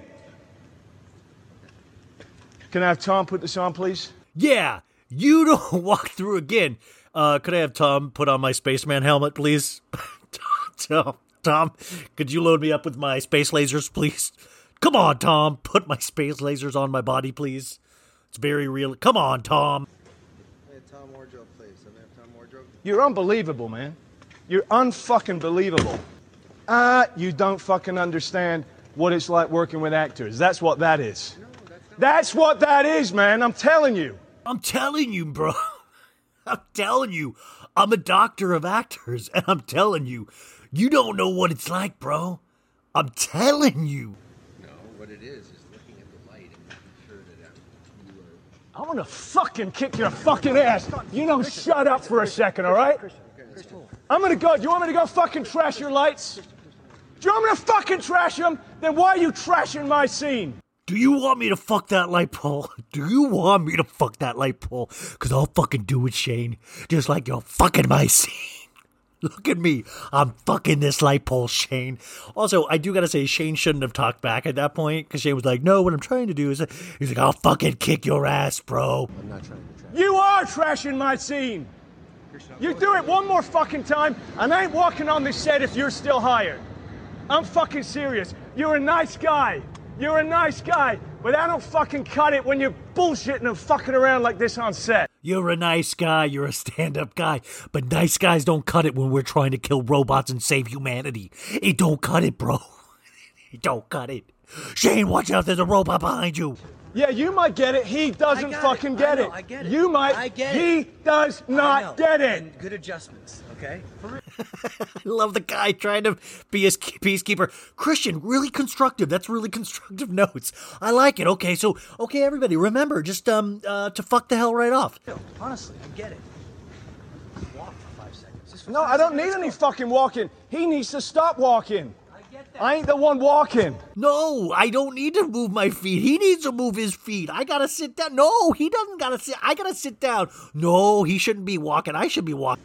Seriously, man, you and me, we're fucking done professionally. By the way, I suggest anybody that breaks up with anybody from here on out go like, no, seriously, man, me and you are done professionally. Me and you are fucking done professionally. Personally, we're gonna be the best friends. Professionally, I don't want you on my robot set. I cannot go into battle with you. How do you go home that day and go like, hey, honey, what's wrong? What's wrong?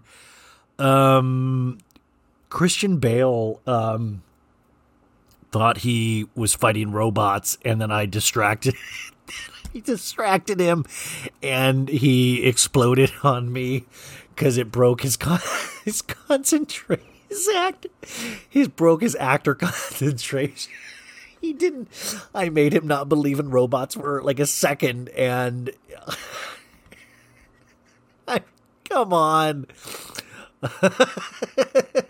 Wow, folks. Wow, that took a lot out of me, because that's full insanity at its best. And if you have any clips like that, please send them my way. If there's something that you're like, oh my God, I've always been fascinated with that. I've always been fascinated with that Christian Bale clip. So I'm really glad I got to play that for you guys, because it's insane. That's pretty intense to end the show with, but that is what we're going to do. I'd like to thank all of my guests today. Amy Phillips, what a dream. Ray Setter, what a guy. What a guy. I sound like Christopher Walken. And of course, Elyse Slaine. Thank you so much, Elyse. Amazing. What a great show. What a great show. We've learned a lot together. And remember, this is part 1. Part 2 will be out tomorrow with Bill and Becky Bailey. I'll be doing a recap of one of the Bravo shows. I have another clip I want to play that is cracking me up this week that is deeply disturbing. And maybe a review of a little restaurant we like to call Sir. So tomorrow will be part 2. This was part 1. As always, go leave me a good review if you like this. Follow me on Instagram. Join the Patreon. Join the baddies. Be a baddie. We're all baddies at heart, and I really do. I hope you guys are okay. I know it is so intense out there, and we got 3 more weeks of this before this crazy election. It just doesn't quit. But guess what? We're almost out of 2020, and 2021 is going to be all of our years. I think about you guys all the time. Thank you so much for letting me do this, for giving me, I don't know. Thank you so much, you guys. I really do appreciate it. Oh, wait. Actually, this kind of fits in with this, and I keep meaning to talk to you guys about this. But Maritza, who I've talked about before, she's one of my partners in this endeavor. I've just been really beat mentally, and emotionally, and physically lately. And she sent me this article that says 30 signs of soul exhaustion. And I kind of laughed at first because I thought soul exhaustion, that sounds so weird. And the article says, are you in a funk and feeling like you can't get out of it? Perhaps you're going through a traumatic event. Your heart and mind are preoccupied with what's going on in your life. Suddenly your body starts reacting to the situation. Your body and mind are interconnected. So when your mind is stressed, your body will begin to show the symptoms. When the physical symptoms begin to manifest, the first thing you'll want to do is treat them. The symptoms will go away for a short time with some treatment, but they'll soon return. Why? Well, treating the symptoms won't erase the cause. Your emotional struggles are not resolved by treating physical side effects. The expectation of getting better physically is unrealistic when the root cause of the problem is not addressed. Stepping beyond the physical issues and treating the problem is the only way to help. Your soul is tired. A worn-out soul is impossible to heal with medication. It takes confronting the underlying issues directly and dealing with them comprehensively to allow the soul to revive and recover. Here are just some of the ways your soul will try to tell you it's exhausted and needs help. And this is where it got eerie for me, folks. And I don't know if you guys, I know a lot of you guys reached out about this, so maybe you're feeling the same way. So I just wanted to, I hope this isn't like me being on a high horse. I just really wanted to share this. 30, you're physically exhausted all the time. Yep. 29, you have body aches. Yep. 28, you often feel dizzy. I felt dizzy on the drive back from Arizona, which is so weird. What if halfway through I'm like, oh my God, I think I'm dead. 27, you have digestive complaints. I do, but that's also kind of the Taco Bell. I did that to myself. 26, you experience sudden blurred vision. My vision has not been good, but I think I have older eyes, you know? 25, you have headaches all the time. Folks, some of my close friends know that I've been getting headaches in the morning and the evenings at the top of my neck and the front of my skull. But I mean, for real, I just made this joke, but I'm really like, maybe I am dead. 24, you feel emotionally numb. Now, this one I feel like we all feel. I feel emotionally numb a lot of the times because so much crazy stuff has happened. It's happening politically, emotionally, family, friends. It's like there's so much that you do kind of numb out at a certain point, you know. 23, you can't explain your feelings. I'm having a hard time explaining it to you guys even. 22, you often feel disoriented. 21, you experience panic attacks. 20, you feel lost and lonely. Yeah, baby. Woo! I feel lost and lonely. 19, you feel bitterness and resentment. I don't know about that one. 18, you feel anger and jealousy. Anger sometimes. 17, you feel weak. Definitely. 16, you are afraid of the future, without a doubt.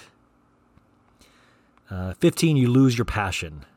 You know, I don't lose my passion. I have like strong passion for this, but what it does, sometimes I will not want to work. I will not want to face the work, you know, because when I sit down to do this, it's just like, I know I'm in it, you know, and it's hard to like step away, and it's a lot, you know, but it's not losing my passion, I would say. You eat too much? Hell yes. That's like my comfort. 13, you eat too little. I wish. 12, the ghosts of the past haunt you. There are a couple moments in my life that do haunt me. 11, you feel something is missing. Yeah. 10, you don't want to help others. That's not true. 9, you make excuses to be alone. Definitely. Like, I crave to be alone now. You let others treat you like a doormat. I don't know. I don't think that's true. 7, you don't let go of toxic people. 6, you feel unloved. I don't feel unloved. 5, you are prepared to go against your own morals and principles. 4, you self-medicate. 3, you don't recognize yourself. Sometimes. 2, you feel unmotivated. Yes.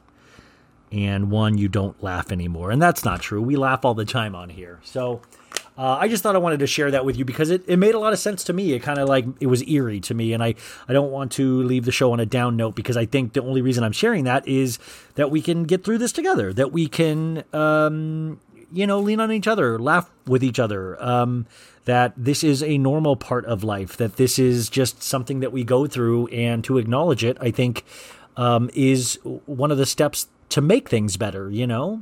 And we got to get up every day, and we got to shower. I'm literally telling this to myself right now. And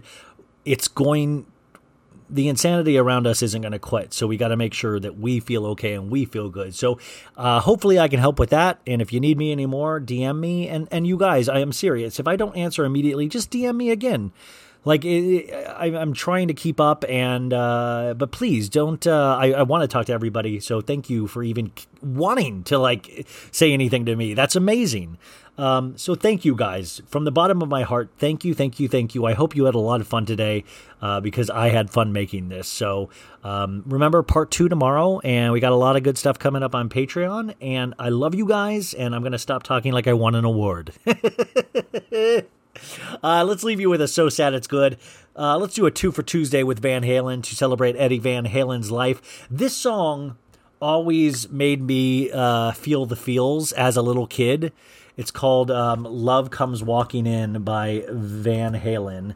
And it always made, I don't know, like, you know those songs when you're a kid where you know you don't have the emotional bandwidth or even the experiences, like you haven't been in any kind of relationship yet, so you have no clue what these songs mean when they're talking about, like, you know, relationship. Because when you're like 7 years old, you've been in none, so you're just kind of imagining what love is. And I remember doing that with this song. I remember a lot of Chicago songs. There was this one album, Chicago, and it was like all kind of sad songs. And I always like, don't look away, baby, look away. If you see me walking by. And I was like a kid. I was like, yeah, someday I'll be in a relationship and I'll tell a lady to look away if they see. But that's what I love about songs. Like, you know, it kind of moves you, and it kind of like, you feel something familiar with songs. And it's even with your kid, like before even experiencing love, you're like, oh, this seems like something I will experience one day. And I remember this was like always kind of a chilling song, and still is to me, you know. And I haven't heard this in so long, and I was going through Van Halen songs yesterday, and this popped up, and I just thought it was such a like weird little tune, but also kind of really melancholy as well. And I thought that would be a perfect way to end the show. So this is Love Walks In by Van Halen. Rest in peace, Eddie Van Halen. You did good, man. We all jammed to you. So we'll talk to you guys tomorrow.